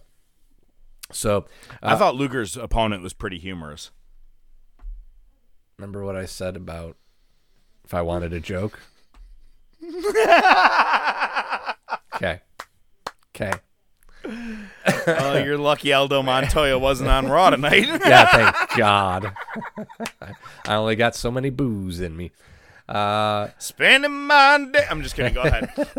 I'd rather sing I'm Your Man. I was going to say, I had that shit in my fucking head all day. The day after we recorded, all I could hear was like more than just the I'm Your Man. Like, I had a lot more. And that poor old man, I want to know what happened to him, man. He looked like that bitch dead. Roddy got rowdy on him. Right. All right. So we go into hour 2. They announced that Flair's here tonight. Shivani is on the ramp because apparently he's back. No, actually, I'm sorry. It was a recap of Saturday night where Shivani was with Patrick and his lawyer, calling him out for the shitty DQ on Jericho on last Nitro. And then Teddy Long and Jericho come in hot. And Teddy Long with the worst line of the night. Talking to Patrick's lawyer, saying, yeah, well, you did a little digging on me last week. Well, I did a little digging on you this week. Is it not true that you are in a law firm of Dewey, Cheatham, and Howe? Boo! It's fucking terrible. Long says Teddy Long says Jericho is the kind of man that could beat Nick Patrick with one hand tied behind his back. And the lawyer says, oh, are you making a verbal binding agreement in front of 6 million people? And now that's going to be a match at World War III. So we get to look forward to that. Stop. 6 million people were not watching WCW. No, it was on that night. 2.5 at best. You brought up Shivani, and it just came back to me, and I don't want to lose it. First, when Darby came out during the pay-per-view, Jim Ross goes, hey, who is he with? And he goes, it's Sting, which I thought was great. Like, they teed him off for it. Right. But during the Minneapolis street fight, Jake Hager, I think it was him, grabs a toaster and hits him. And they go, oh, my God, it's a toaster. And Tony goes, no, it's a toaster. Like Scrooged. And I was like, awesome. I may be one in like a million people that caught that fucking reference, Tony, but thank you. He did it spot on just the same way she does. Oh, my God. I had to bring that up to you. Again, has nothing to do with Full Gear or had nothing to do with Monday Night Wars, but I couldn't miss it. And as soon as you said his name again, it brought me back to that. That was Thank fucking you. Hilarious. Thank you. Yeah, you're welcome. Anytime. I can look at you. So next we get Johnny Grunge versus Chris Jericho. So Here's the funny thing. Match of the year. I was listening. Yeah, no shit, right? So I'm listening. Again, I watch on Peacock, and I hear his music changed. Now, the first thing I said to myself was, well, this is a dub because for some reason they can't play what they actually changed his theme music to. On Peacock, they just overdub it with Break Down the Walls. Oh my God. Because I'm listening to it, I'm like, there's no fucking way. I'm like, that's not right. I'm like, they fucking dubbed this. So I actually had to go back to remember what his second music was. And I completely forgot that it was just a total 100% ripoff of Even Flow by Pearl Jam. It was. Legit, 100%. Yeah, 100%. It was terrible. Which means that when DDP moves over to Smells Like Teen Spirit, you're probably going to get something completely different. Yeah, right, probably. So during the match, Patrick comes out in street clothes and shades. Really looks like fucking Kenny Powers now. Grunge Don't make me edit this. Yeah, right. I don't need to go back to that one. Grunge sets up the table naturally and puts Jericho on it. He moves last second, and Jericho ends up hitting a top rope drop kick for the win. Jericho's with Gene after, and Teddy Long comes in, and Long says, hey, you know what? Maybe I shouldn't have signed you up for that one-arm match. That might be too much, and apologizes. And Jericho's like, no, that's good. Play. So there's that. Next, we get Hogan and the NWO coming out to the announce booth, and Heenan powders, naturally. And it's basically Hogan just pushing Bischoff. Tell everybody that I'm a bigger icon than Piper, and that Piper's afraid of me, and that I'm richer too. And Bischoff's like, yeah, whatever. Just get out of here. Then we get Gene on the ramp with DDP. And then the rest of the NWO comes out. Outsiders, Giant, and Six. And they're playing the whole thing. Do you know? You don't know? You don't know?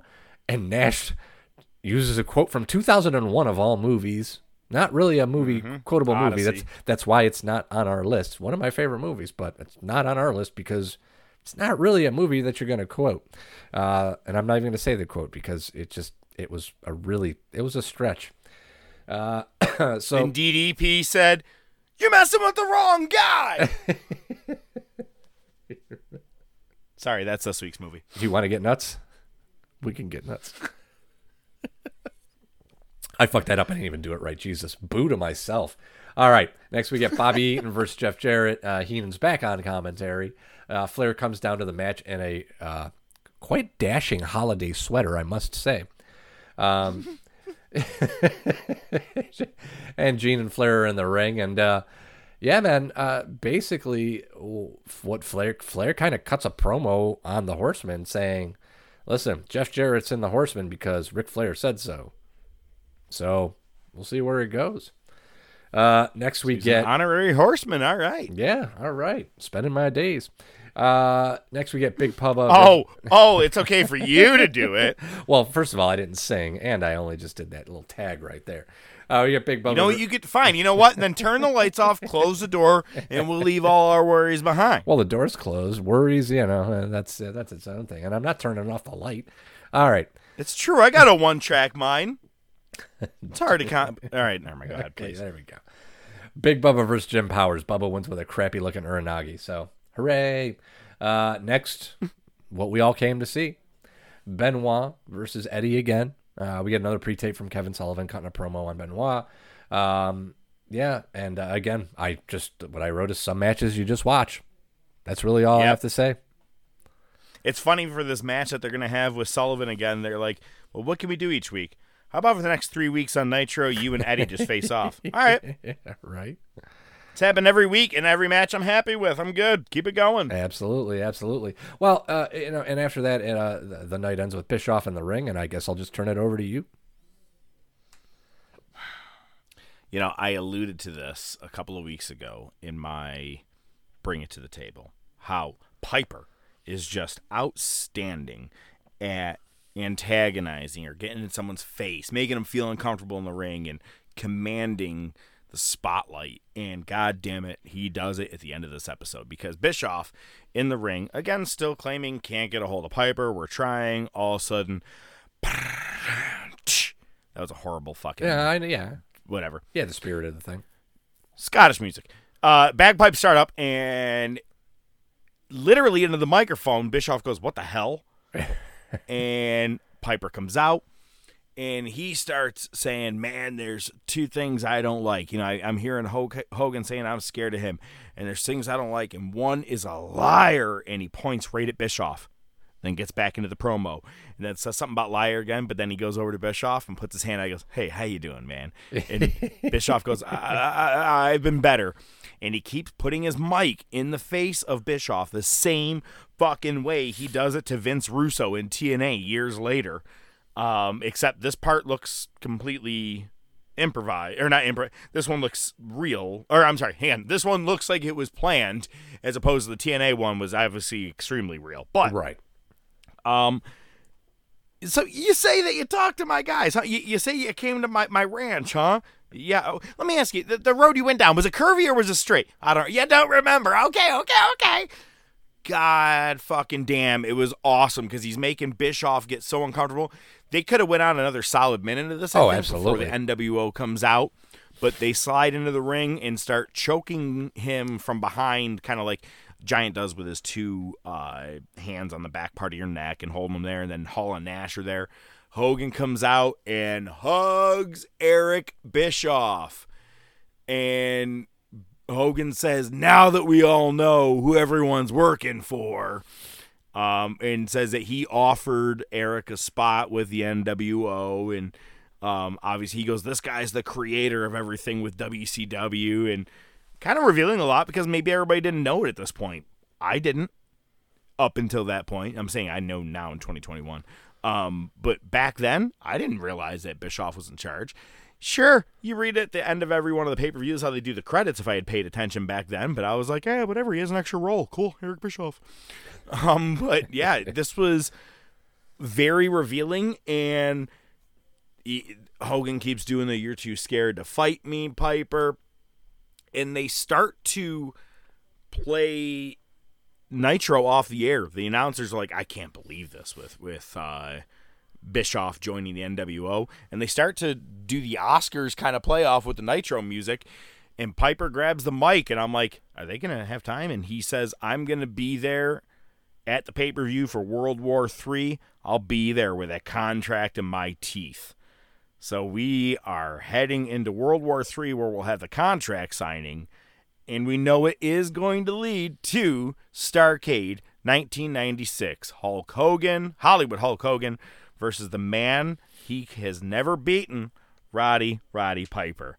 Bro, love this entire segment. The way he gets in Bischoff's face, everything was just awesome. What's your take on the ending of Nitro? Yeah, I mean, it was, we were kind of just waiting for the other shoe to drop because, obviously in retrospect we knew it was coming, but I agree with what you said. For in the moment, for being there when it happened, they should have won another minute of Piper interrogating him. Because the crowd was still catching up. No one was booing Bischoff or anything. Yes. It was, and even myself, I was like, God, I feel like the NWO came out too much, or just it's almost kind of like they reversed Papa Shango'd it. Oh God. Ladies and gentlemen, it's now time for Best there is, the best there was, and the best that there ever will be. Hold 2, arm bar. Sodas rule. Yeah, they do. Hold 3, the moss-covered, 3-handle family gradunzel. It's me, Austin. Just when they think they got the answers, I change the questions. I did it for The Rock. This week's top topic. You know something, Mean Gene? John Cena. Wrestling's not fake. The Rolex wearing what? Diamond ring wearing what? Kiss stealing, woo! Wheeling dealing, what? Limousine riding, what? Jet flying, what? Son of a gun, woo! Sierra Hotel, India, Echo, Lima, Delta, Shield. If you smell. The following ranking order and final decisions are a completely bias-based order, based off The Professor and ODM Made It. And as always, they like to let you know they have not worked in the business, but have been lifelong invested fans much like you, our listeners. With not only their opinions involved, but with countless amount of hours of research done each week, they make sure to provide proper facts and history to back it up. However, they do know that your opinion may vary from theirs. If there is anything you want to chat about, bring to their attention. If there is something they missed or forgot, or you just want to let them know they are out of their freaking minds, feel free to shoot them a message on Facebook or Twitter, or email them at thetopofwrestling@gmail.com. As always, they do appreciate all feedback and continued support. At the end of the day, they want to make sure that you do see the best of the best before you die. And now, this week's top topic. That's right. It is the top 25 wrestlers on the mic. I mean, some of these guys have just cut some great promos over the years. Let me give it a shot here. You want to hurt me? Go ahead. If it makes you feel any better, I'm an easy target. Yeah, you're right. I talk too much. I also listen too much. I could be a cold-hearted cynic like you, ODM, but I don't like to hurt people's feelings. Well, think what you want about me. I'm not changing. I like me. My wife likes me. My customers like me. Because I'm the real article. What you see is what you get. God, I could really do promos for a living. What do you think, ODM? Boo? Boo? 1 out of 10, I'd say -10. All right, man. It is our top 25 wrestlers on the mic. We talked about announcers and other guys, and that's where announcers and interviewers, and we've talked managers at times. So that's why a lot of those guys are out of the race for this one, especially, you said Heyman earlier and, Cornette. So this week we are talking guys who can not only walk the walk, but talk the talk. When it's 25 on this episode, we like to give you just that little bit of extra. We like to give you that honorable mention. This honorable mention started in Ring of Honor, made his way through the Indies, now a part of WWE, and we're hoping that he does connect the Mount Rushmore of wrestling in AEW, talking about Kevin Owens / Kevin Steen. I think he's always been solid on the mic. I don't think that he's anything extremely special or does anything way above and beyond as to why, he doesn't make past some of these other guys. I think he's good. He's witty. He's very clear spoken, and he has a path and finds it. But I think honorable mention, maybe. I think that's probably a good spot. Do you agree? Yeah, it's hard with this list because length of a tenure. tenure really plays a big part into this, and we'll get more into that as we get into the list. True. But I'll back you up with this. It's hard to put him a lot in front of a lot of these people, but definitely making the honorable mention because the first time that I saw him is when he had just come up from the NXT roster. That's when I was first starting to get back into wrestling. At least, like hardcore. And when the first time I saw him and I saw him cut a promo, I said, who the fuck is this asshole? Like, literally, he was the U.S. champion, and I'm like, who is this prick? So, he fucking delivers, man. He does. Number 25, I love how much this man gets our attention out of this and he's still cutting good promos. Still to this date.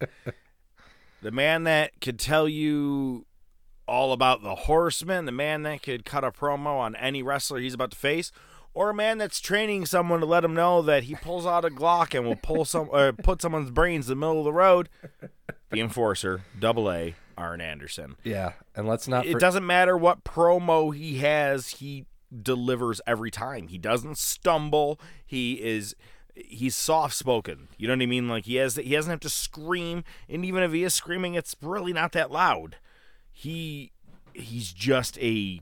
Oh, God, I want to figure out the right word, because I'm probably going to use this word again today. He is a very well-versed speaker, for sure, I think, when it comes to just being on the mic, and you can guarantee that no matter what, you put something in front of him, whether he has a script or anything, he'll deliver anything you want him to say. Yeah, and we were just in watching the Wars, we saw he cut that promo for War Games where he said, I went ahead and called the hospital and booked myself a room Who the fuck says that? Yeah, a true psycho. Someone that will put a Glock out in your fucking forehead if you try to take his car.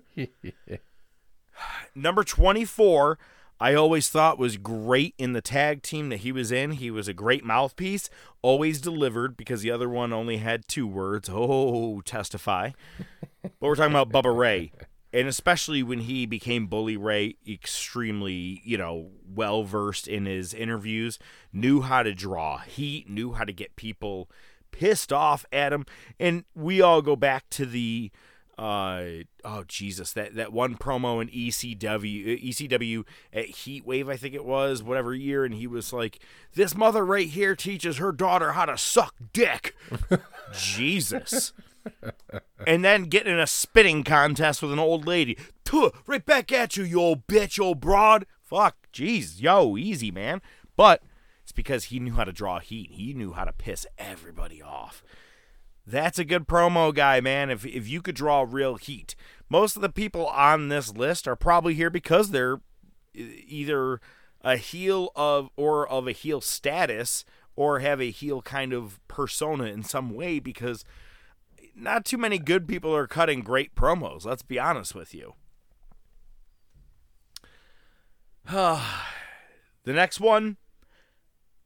Okay, some of these people, I'm going to say right now, and I think you'll agree with me, especially in the upper ones, but some of these guys have, and this is no pun intended, have perfected the art of saying so many lines, using some that are recycled over and over, but just delivering it, but also, as long as it draws heat or a reaction, would you say that's kind of, would you agree with me that some of the guys just kind of stuck to the main, do you know what I'm trying to say here? Yeah, absolutely. 23 was more of a script-based shtick, rinse and repeat kind of thing, but could still cut promos when it counted, and it was able to switch it up. Okay, so all right, we'll just say number 23, Ravishing Rick Rude, and he had a mouth. He could say things. He had no problem, and we saw it even when he was in the NWO, DX. He did it even with Bobby Heenan in the Heenan family. It wasn't just the same old cut my music and all that stuff, but it was the Enzo Amore of heels, right? Where you're going to come out and say the same thing, and everybody, or Road Dogg for that matter. Let's not fucking give Enzo any goddamn credit ever again. The Road Dogg, or even the Ladies and Gentlemen, Boys and Girls, all that people like to hear. Do the catchphrase. They come for that. Yeah. Same thing with Ravishing Rick Rude. We only play 80s Joel. Come on, man. We didn't start the fire. Ravishing Rick Rude was that man. It was just the sweat hogs that were out in the fan, or with the fans, and all the ladies that wanted him. Kept the stick. But god damn, if he wasn't probably the most booed man on the card at that point. You appreciated him and you loved to boo him. Yeah, he didn't get much mic time until really in the backstage pre-records, Yep. And that's where he started to shine.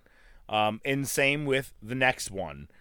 The next one started cutting promos as well, vignettes, which was a big thing because it showed personality. But then when they got in the ring and actually cut a promo, I've never seen this person cut up one bad promo other than one time, and it was when he was caught off guard. But I will say, we'll get to that. Mr. Perfect, Kurt Hennig. He can cut a promo, but generally, same thing like we're talking about with Rude, the perfect, and you can't, and nobody can beat Mr. Perfect. I'm 100% the athlete, more the athlete than you'll ever be, yada, yada, yada, yada. He's never had a bad promo, other than the time that, I'm sure you've seen it on YouTube somewhere, where one of the announcers backstage in Nitro caught him off guard, was just asking about a match, and they're like, so Rick Rude died a couple of days ago, and you're at his funeral. Why don't you talk about that? I just watched that the other day. Yeah, I think it popped up on like one of my Facebook accounts, or like one of my, not accounts, but like one of my groups that I'm in. But I saw it and I was like, what a dick. And like that, for the announcer, like, why would you even ask that question? He was like, yeah, and he stumbled through, but also was pissed off because he was people had wronged Rick Rude is what Kurt Hennig felt. And it was just the whole thing. It was just, that's the only time I ever saw him have a bad promo. But that's not what we're talking about, bad promos. We're talking about good promos. But no matter where he was, and even in TNA, the whole I took Brock Lesnar down at 30,000 feet. He was just on the mic, whether he was on commentary, primetime wrestling, he was great on there. You remember how they had the announcers sitting around the desk and talking all the time. He has always just been great on a mic, no matter what. And a little less of the rinse and repeat, as you like to say about the Rick Rude. I think Mr. Perfect is a step above him, which is why he's there where he's at. Number 21, at first, was very scripted, and then I think he learned to roll with the punches and learned to roll with the crowd and have some fun with them, and that's Kurt Angle.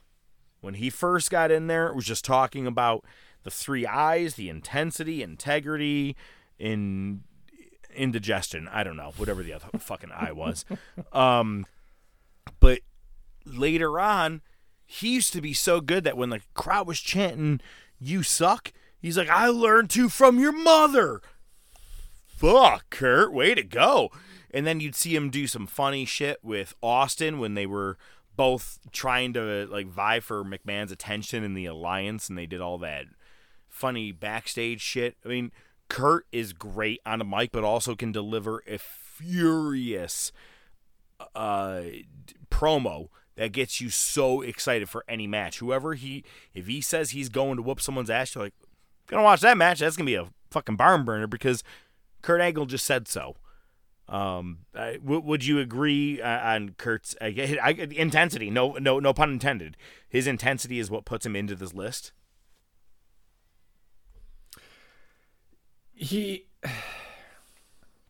Yeah, see, this is where I fall out, and I can't really comment too much because I remember the beginning, but I never got to see. I'm trying to use a fancy word that's just not working. I never got to see him grow into that role. Okay, you know what I mean? It was always the scripted I was a legitimate athlete. Now I kind of sort of need to be an actor, at least under Vince McMahon's wing. So it's just it's tough for me. I'm with you on that. Yeah, I'm not devaluing it. I'm just saying for me, it's a tough one. Speaking of someone who had to grow into it, kind of as you just said it, I think that was a great way of putting it, is who comes in at number 20. That is Randy Orton. Now, most people will probably remember that he started with Evolution, but go even further back beyond that. He just came in as a young prodigy and was in there, and within the first, I don't know how long, he ended up hurting his shoulder. And then we ended up getting the RNN updates, the Randy Orton News, whatever network. It was fucking great. And each week he went up different percentages. He was like, my shoulder is at 74%. Next week it was at 76, all the way up until he got better. And he was cutting these fun promos. But then, when he became the real Viper, got all tatted up, started the Legacy group and all that, started giving some real fierce promos. We got some fun stuff out of him in the later years.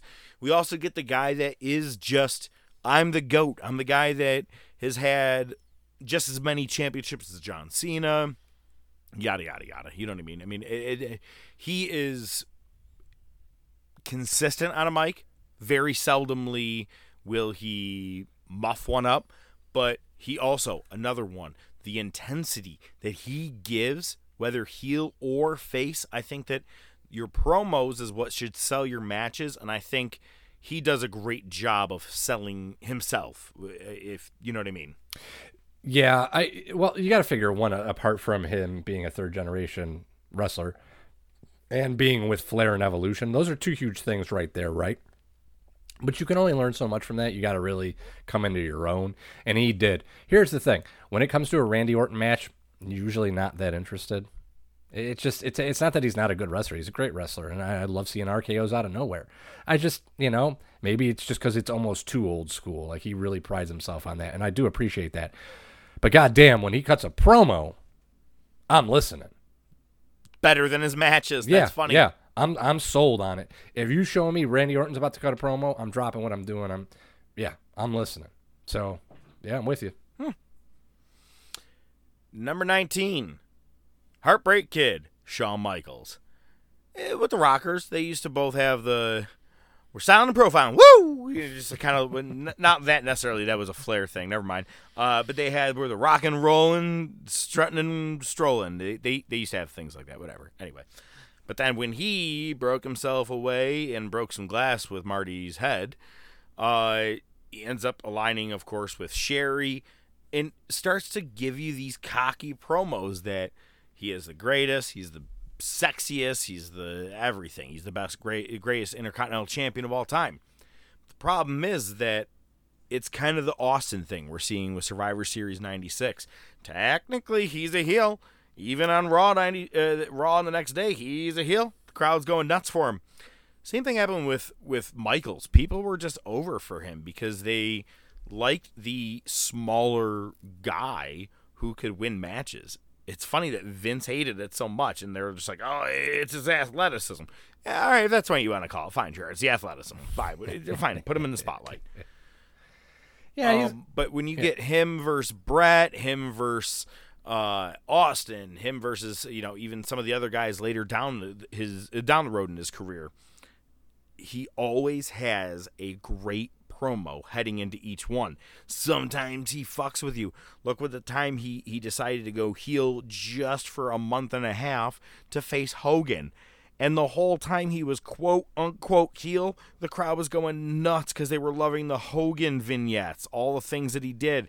The time he calls out Bret Hart and he didn't show up, all the shit with DX. The guy knows how to really piss off a crowd, how to reel him in. He's been pretty solid on the mic, I would say. But yeah, what are your thoughts on HBK? Yeah, I think he really started to come into his own. Not even come into his own, but I guess he turned a corner when the DX thing started coming, because he was able to be himself a little bit more. He was still able to make good on, I don't know how heavily scripted they were back then, but it's just based on a persona that he was trying to portray rather than being himself. So yeah, definitely when he started teaming up with Triple H. That's when things really got crazy because he was able to just let it fly. But even when he had to kind of stick to a theme, he was able to put some oomph on it, make it seem a little more real. I agree. Yep. It's funny you said, whether he's scripted or not. Number 18, I don't think he's ever seen a script in his life. And we're talking about the Funker, Terry Funk. A lot of people our age and, younger, unfortunately, they only, or not our age, I take that back, because you and I are old enough to remember Terry in his better days.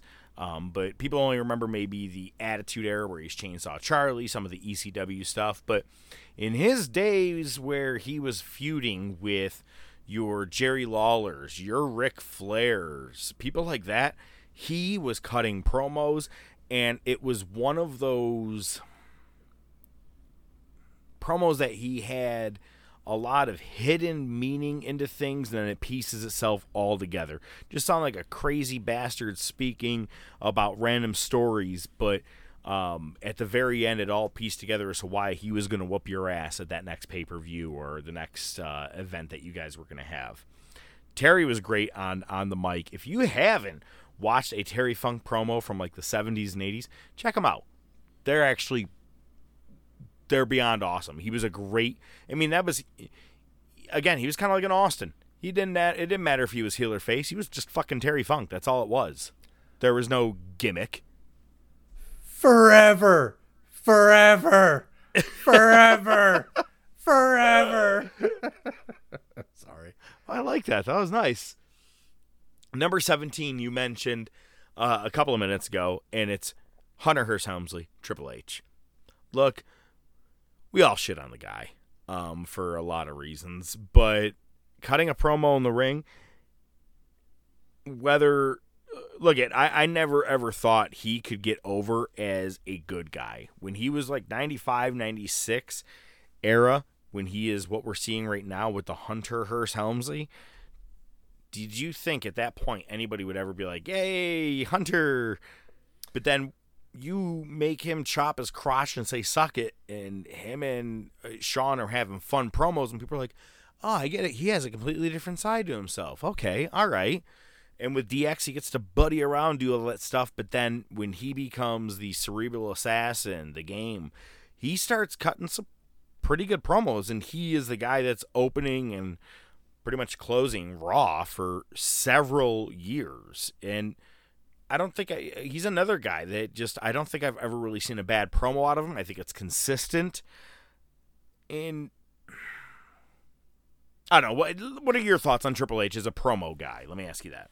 Yeah, I think it was easier during the DX stuff, right? I look at it as kind of like a continuation in different directions.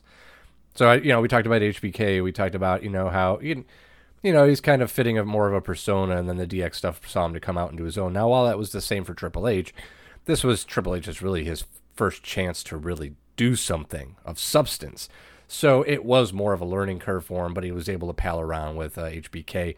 Remember the whole standards and practice bit that they did? That was him kind of, getting his chops in, right? Breaking his chops in a little bit. But I think you nailed it. The cerebral assassin gimmick, if you want to call it that, that's where it really became about the game, right? Is he's going to fuck with you, and he's not going to pull any punches. So, and it was the attitude, right? Because, DX was goofy, but they'd still beat your ass, but a lot of times they were just getting their own asses beat.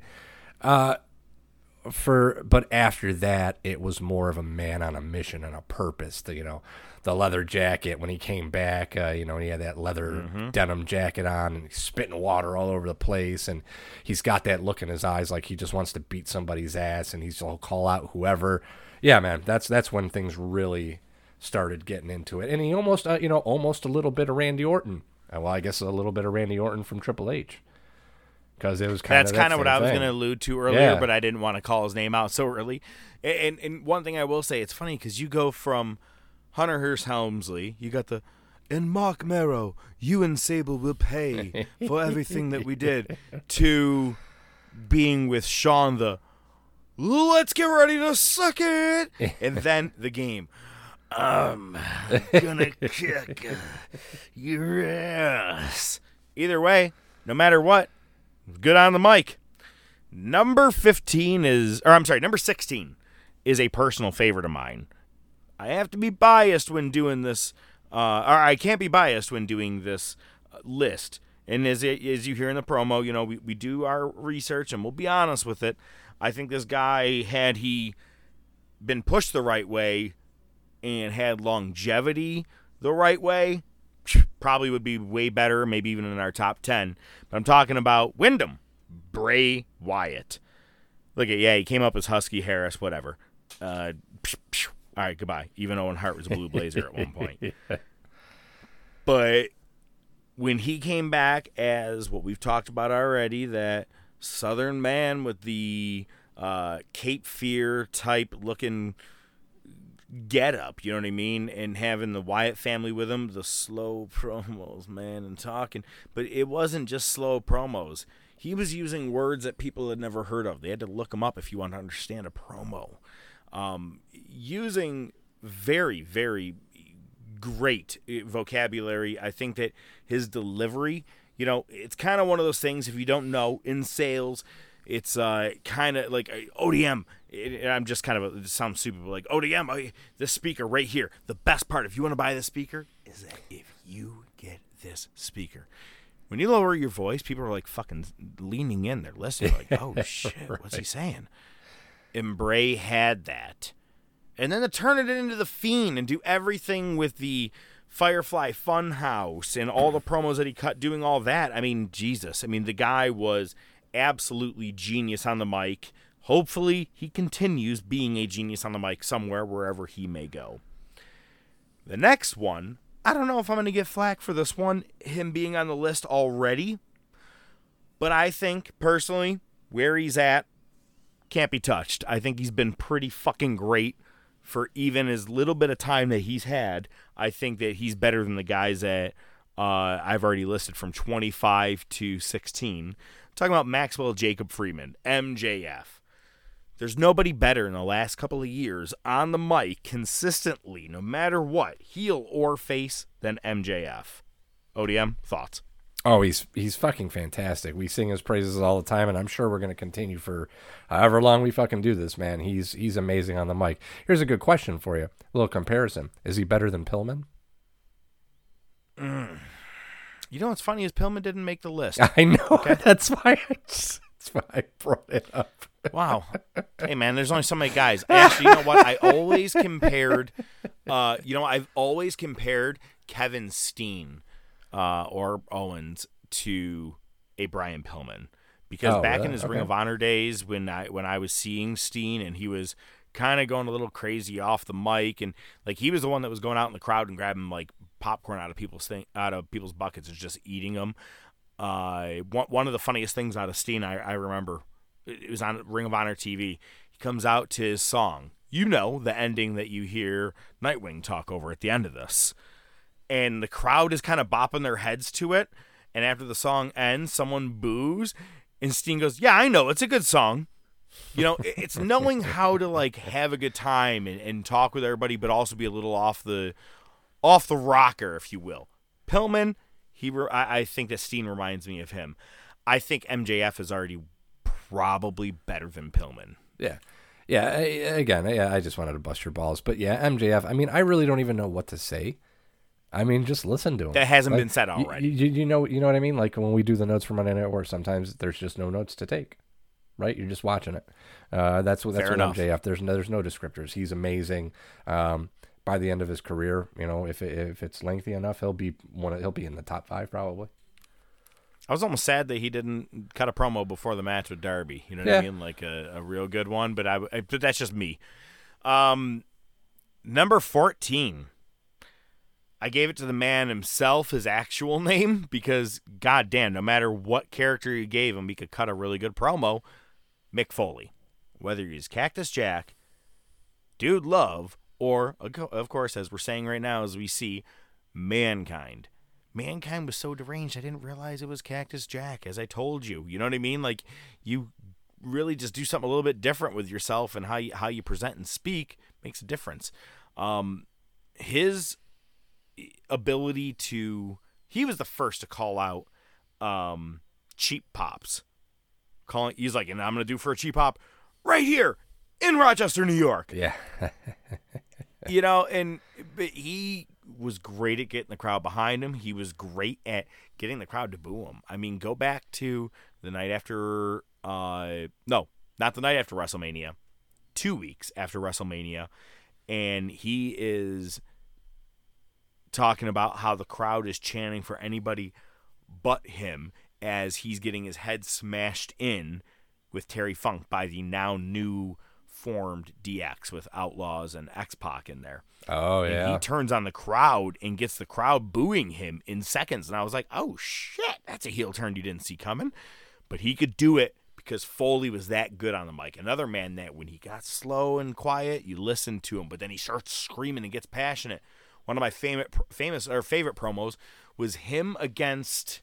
or yelling at, I remember CM Punk at one point, but he's had a couple of promos where he's gotten on Raw, I think, and like screamed and gone nuts, and people were like, that's how you fucking do it. And no one can compare to Mick Foley cutting a promo the way he does with, I think, all his passion and all of his might. Number 13 is a favorite of mine, as I've said many times, and I think this is a man that, face-wise, not so much. Not the best promos.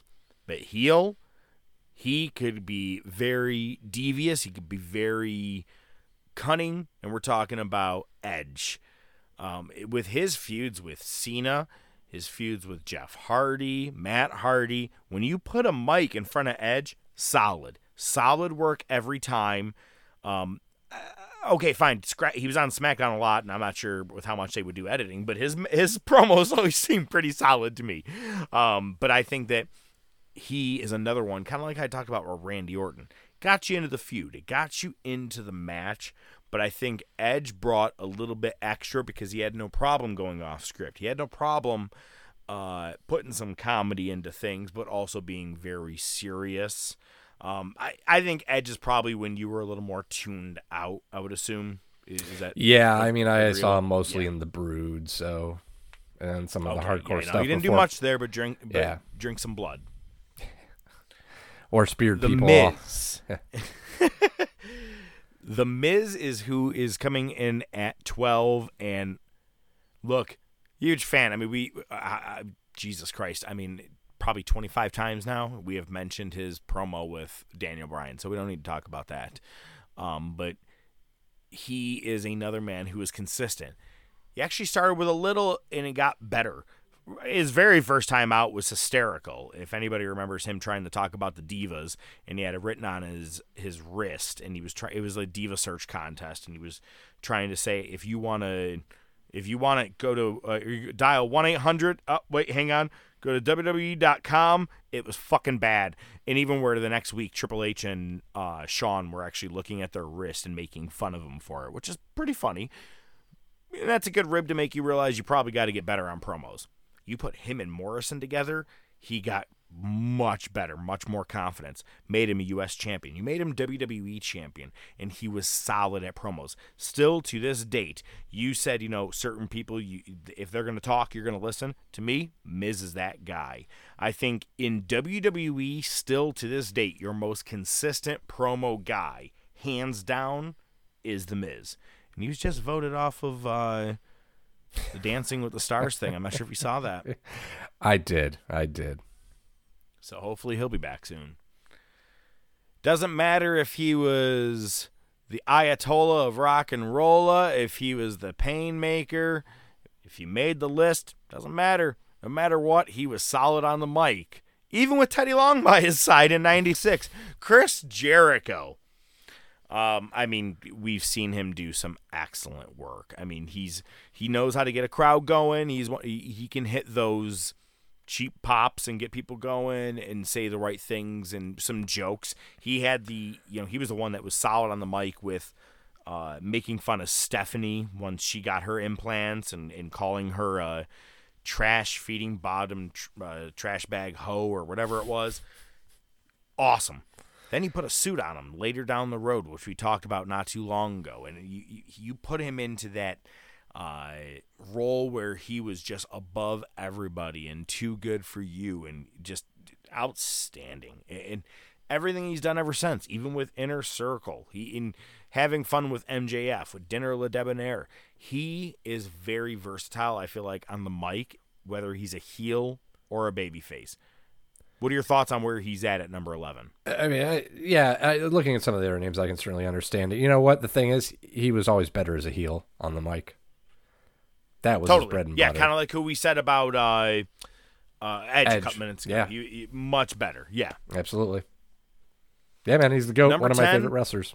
So, yeah. Oh, absolutely. No, and that's the thing. Everybody still calls him the GOAT to this date. And now he just is the size of one. So, number 10 is the American Dream, Dusty Rhodes. I think just because the man could talk about living on fucking beans, and people are like, that is the best shit of all time. He just could captivate a crowd. Everyone was behind him. And you know what? We'll throw the polka dot bullshit in there. He could still cut a promo even at that time. He had some fierce promos facing with Boss Man as well as Randy Savage and things like that and Ted DiBiase. But all of his older stuff with Flair and the Horsemen, I mean, beyond all that stuff, I mean, really one of the best workers on the mic in, I think, all of the 80s, especially as a face. There's not many faces on this list. If you haven't caught it, most of these people are either those tweeners or the people who are 100% heel, but most of these guys are not 100% face. Dusty's one of the only ones that can make this as a face, and yep. I think that's kind of a really cool thing as a promo guy, because anybody who's overly face, people are like, we're fucking sick of you. We don't want to hear you anymore. Yeah, not much to add there, man. I mean, the hard time promo. He was an everyman. He was the American dream. Yeah. So he 100%. Spoke to the people and he knew how to do it right. And even with that lisp, that might be a hindrance for a lot of people, not for him. Right? And that's not in any mocking way. It's just that is some of a way. And I think for Cody, it was actually kind of a little thing to get over on Raw too, because no one ever had anything like that in Raw or anything like that for years and years. And I think it was kind of, for both him and Jack Swagger, I feel like it was kind of a weird thing to get over. But for Dusty, it was like, doesn't matter. You're fucking over. You're the American dream. Yep. Now, number 9, we saw him cut some slight promos earlier this year as he got out of the Ringmaster gimmick, but now him versus Hart, everything we've seen in the last several weeks, really ever since King of the Ring in 96 that we've been watching over the last couple of weeks, and it's going to continue from here on out, is the real Stone Cold Steve Austin. And, every wrestler will tell you that the character they are is an extension of just who they are, but just amped up a bit. And that's exactly who Austin says he is. And the way he acts on the mic, everyone loved. And the way he just acted in the ring, and like he just didn't give a fuck about anything. That's a heel, but at the same point, people are like, God damn, I wish I could be like him. But it's funny if you kind of go back and be like, well, then why didn't you like Bad News Brown? But for Austin, he made it cool to be a badass. It was just it eventually becomes the guy that could come out on the mic. He didn't have to say much, and the crowd was in the palm of his hands for solid 2 to 3 years on Raw, easily, most of the Attitude Era. And when you put a mic in his hand, whether, again, heel or face, he had a very solid promo. Another guy that didn't fuck up, didn't say the wrong name, the wrong pay-per-view. Not that that makes a major difference, but fucking Psycho Sid isn't making it here. Lex Luger didn't make it here because he doesn't know of a Saturday Super Slam or what. Yeah,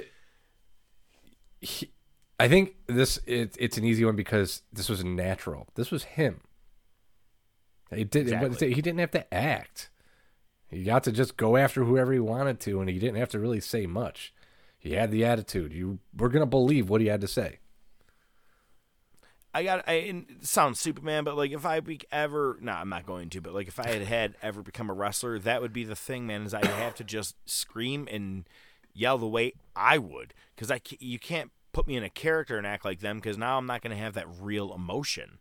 Yep. If you give us not a script but some bullet points to Austin, put your real emotion behind us. All right, I'm on it. That's all you need to do.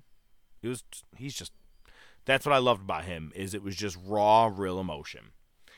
Now, someone that it probably was raw, real emotion, I don't know, but talking about kind of like Arn Anderson earlier with that real quiet talk, same with Bray Wyatt. Well, the man who was the master talking real quiet and slow, who comes in at number 8, is the man that likes to hold a snake between his legs at Hero Wrestling in 1999. That's Jake the Snake Roberts. All right. But, look at, man, no one could really deliver, again, another face or heel promo. It's kind of one of those guys that even when he was a face, I'm like, nothing about him sounds face other than he's just, fighting heel guys. But it's kind of the same promos, you know what I mean? But you, obviously, I know that Jake is one of your all-time guys, especially on the mic. How would you describe the Snake? He's just not the Snake. I was going to the Snake. He's long. Oh, my lizard. So yeah, Jake was. It was the brooding. It was just the brooding. Hey, will you take my socks out of the sink? Sorry. Speaking of a snake. When you watch the Grizzly Smith episode of Dark Side, they kind of talk about how, a lot of the shit that he went through kind of shaped his demeanor in WWE. It sounded like he was always dealing with demons. I know they did the whole booze thing, and that's not what I'm talking about. It's more about It was almost a Bray Wyatt-ish, kind of a preamble to Bray Wyatt. That slow, methodical, Louisiana swamp kind of thing going on, and that's what he had. And to kind of, not to necessarily, this is just kind of a random idea of a promo, but kind of sum up some of them, is you don't want me to go to the dark side, but if I do, you're not going to like what you get. And you know what I mean? And it is that whole, we are kind of dipping into, he does have a fucking dark past. Yeah. So for him to talk about it, very easy to deliver, especially with, being very methodical with it. So, it's sad that your life is what helps you do your art in some forms like that. But for Jake's instance, goddamn, I mean, one of the best promo man of all time, because again, he got you to listen and it seemed real. Seemed like that's exactly who he is. And again, the extension of, that's still who he is. Yep. It was delivery and substance to his words. His words actually meant something. Now, I'm sorry, I just dropped my phone. If you heard all that tumble and rumbling everywhere. You said substance. You don't mean, never mind, too soon. Raw's doing enough of those jokes. I don't need to do those jokes. Never mind. All right. Why don't you talk about number 7? Because I know that it's kind of pretty easy to talk about this guy. And we goddamn, Nitro was on fire earlier this year because of him. Yeah, it's Ric Flair. It's fucking, I mean, listen. Go back to the promos on Sting, from the fucking late 80s, all the way up to, right around the sale of WCW, the fucking shit talking right on the air with Eric Bischoff. You can't fire me. I'm already fired. Dude, when you are a wrestler who started in the 70s, I don't think he wrestled in the 60s. I could be wrong, but in the 70s, and in the year 2021, you have marquee name rappers that will still reference you, and you have college football teams to the day still using one of your most famous promos as a way to hype up before a game. There's something there. He didn't have to say a lot. He basically, you could even say it was the same shtick the whole time.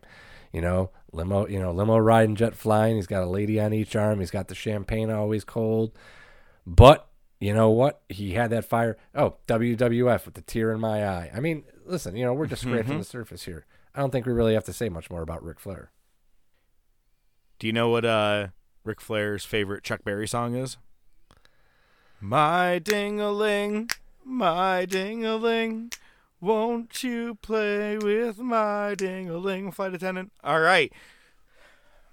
Too soon. Is that too soon? Oh. Perfect. Number 6. I don't give a shit if you guys love him or hate him. Pretty solid on a mic.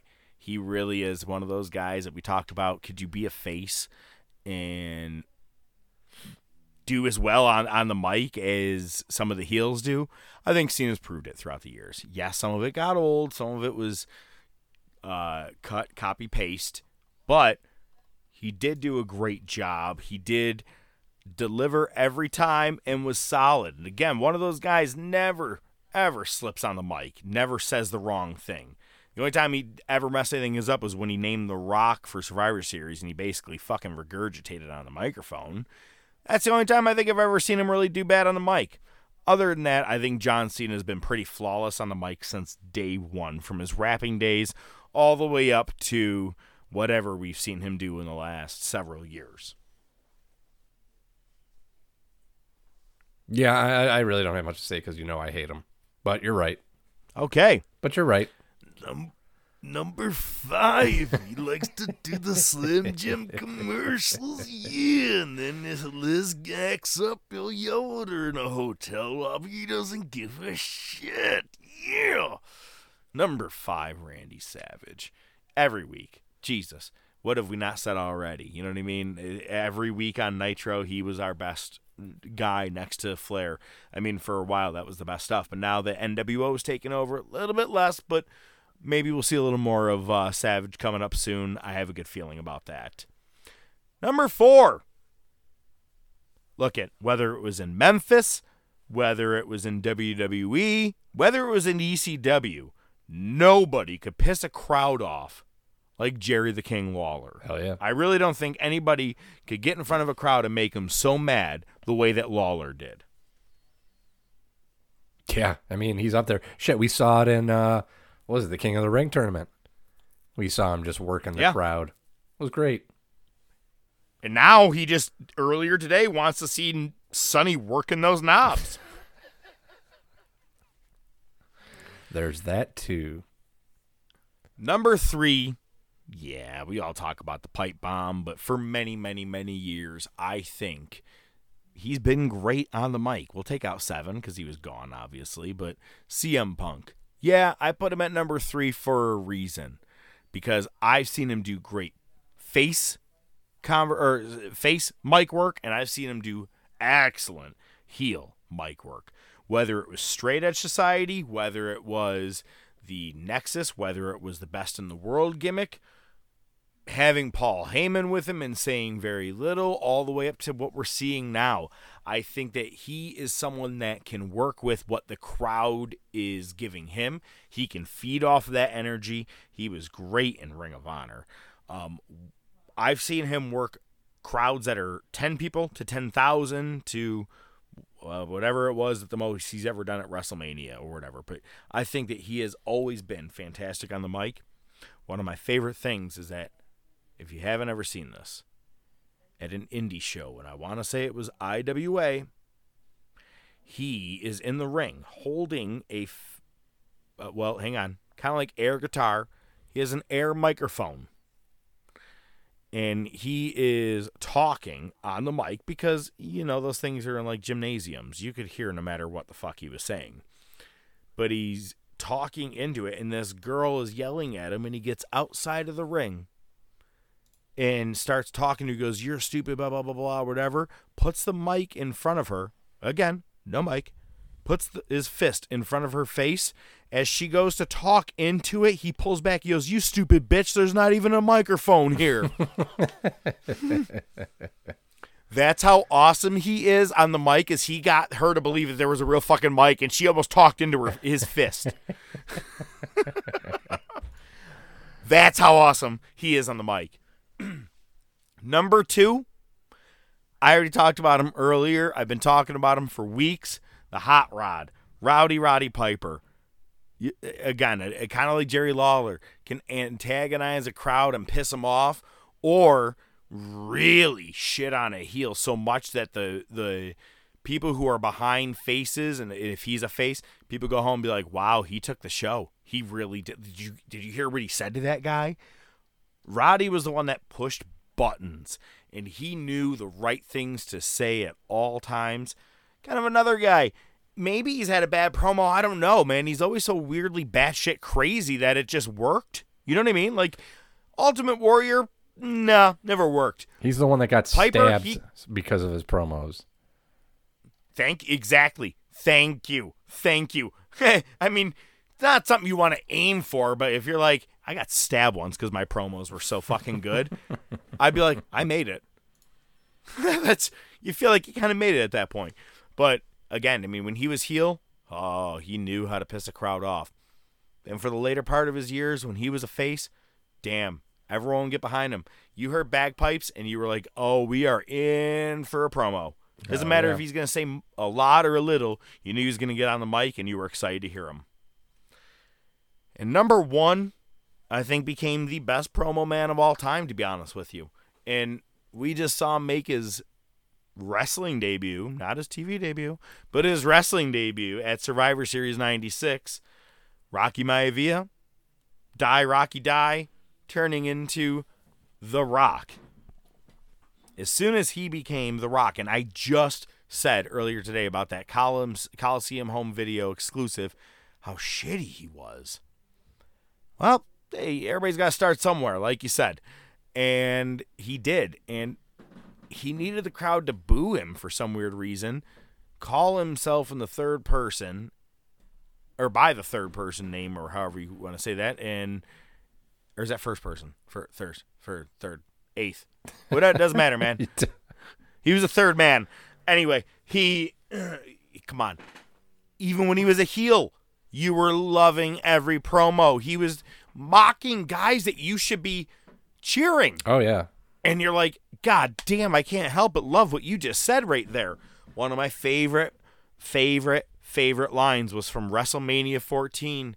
He's being interviewed in the backstage long before he has to fight Ken Shamrock. The lady's interviewing him, and he's just being Mr. Cocky. And she goes, let me ask you, what do you feel about the homeless situation? And he goes, well, as long as those homeless pieces of trash keep their cardboard boxes off of the Rock's freshly mowed lawn, everything would be copacetic. Jesus Christ.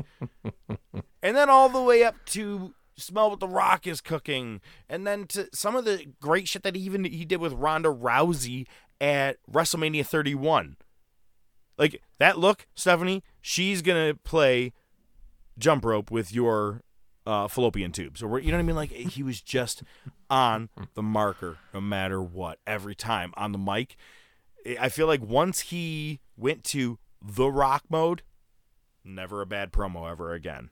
I could be wrong, but not many that you'd be upset about.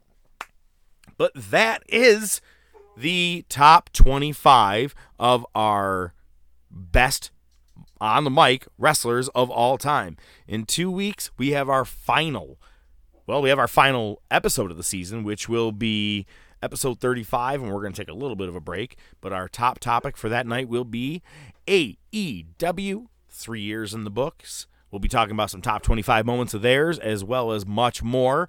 And as well as next week, we will be back with Nightwing's Good Shit of the Week, his final one of the season.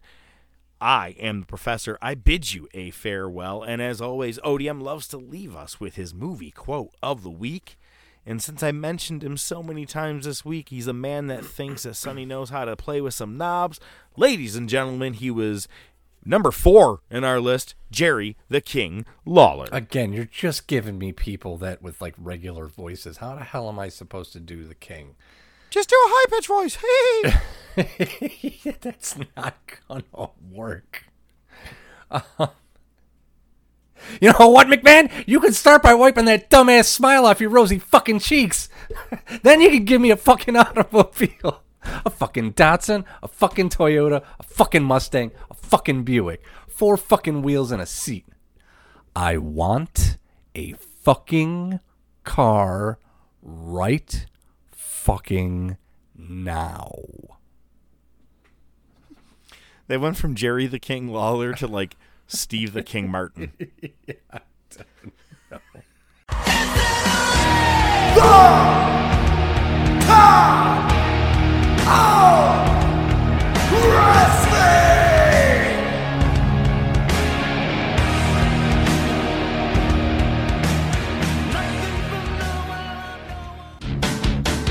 The Top of Wrestling Podcast is brought to you by The Top of Wrestling Podcast. Your hosts are the Professor, Mark Fantasia, and ODM, Joe Rizzo, with special weekly segments by Nightwing the Analyst, Rashawn Hilton. Without your continued support, it would just be some guys talking wrestling. Feel free to interact with the show on Twitter, YouTube, Facebook, and by email at thetopofwrestling@gmail.com.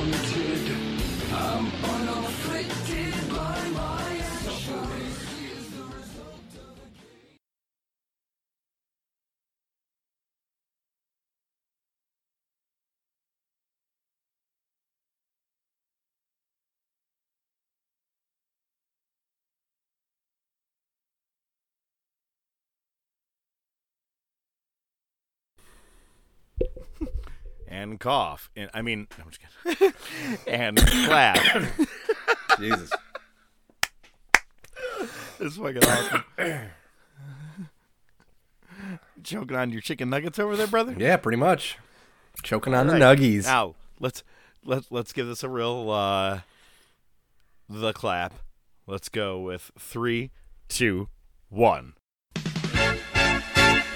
The Bills make me wanna shout, kick your heels up and shout, throw your hands up and shout, throw your head back and shout. Come on now, the Bills are making it happen now.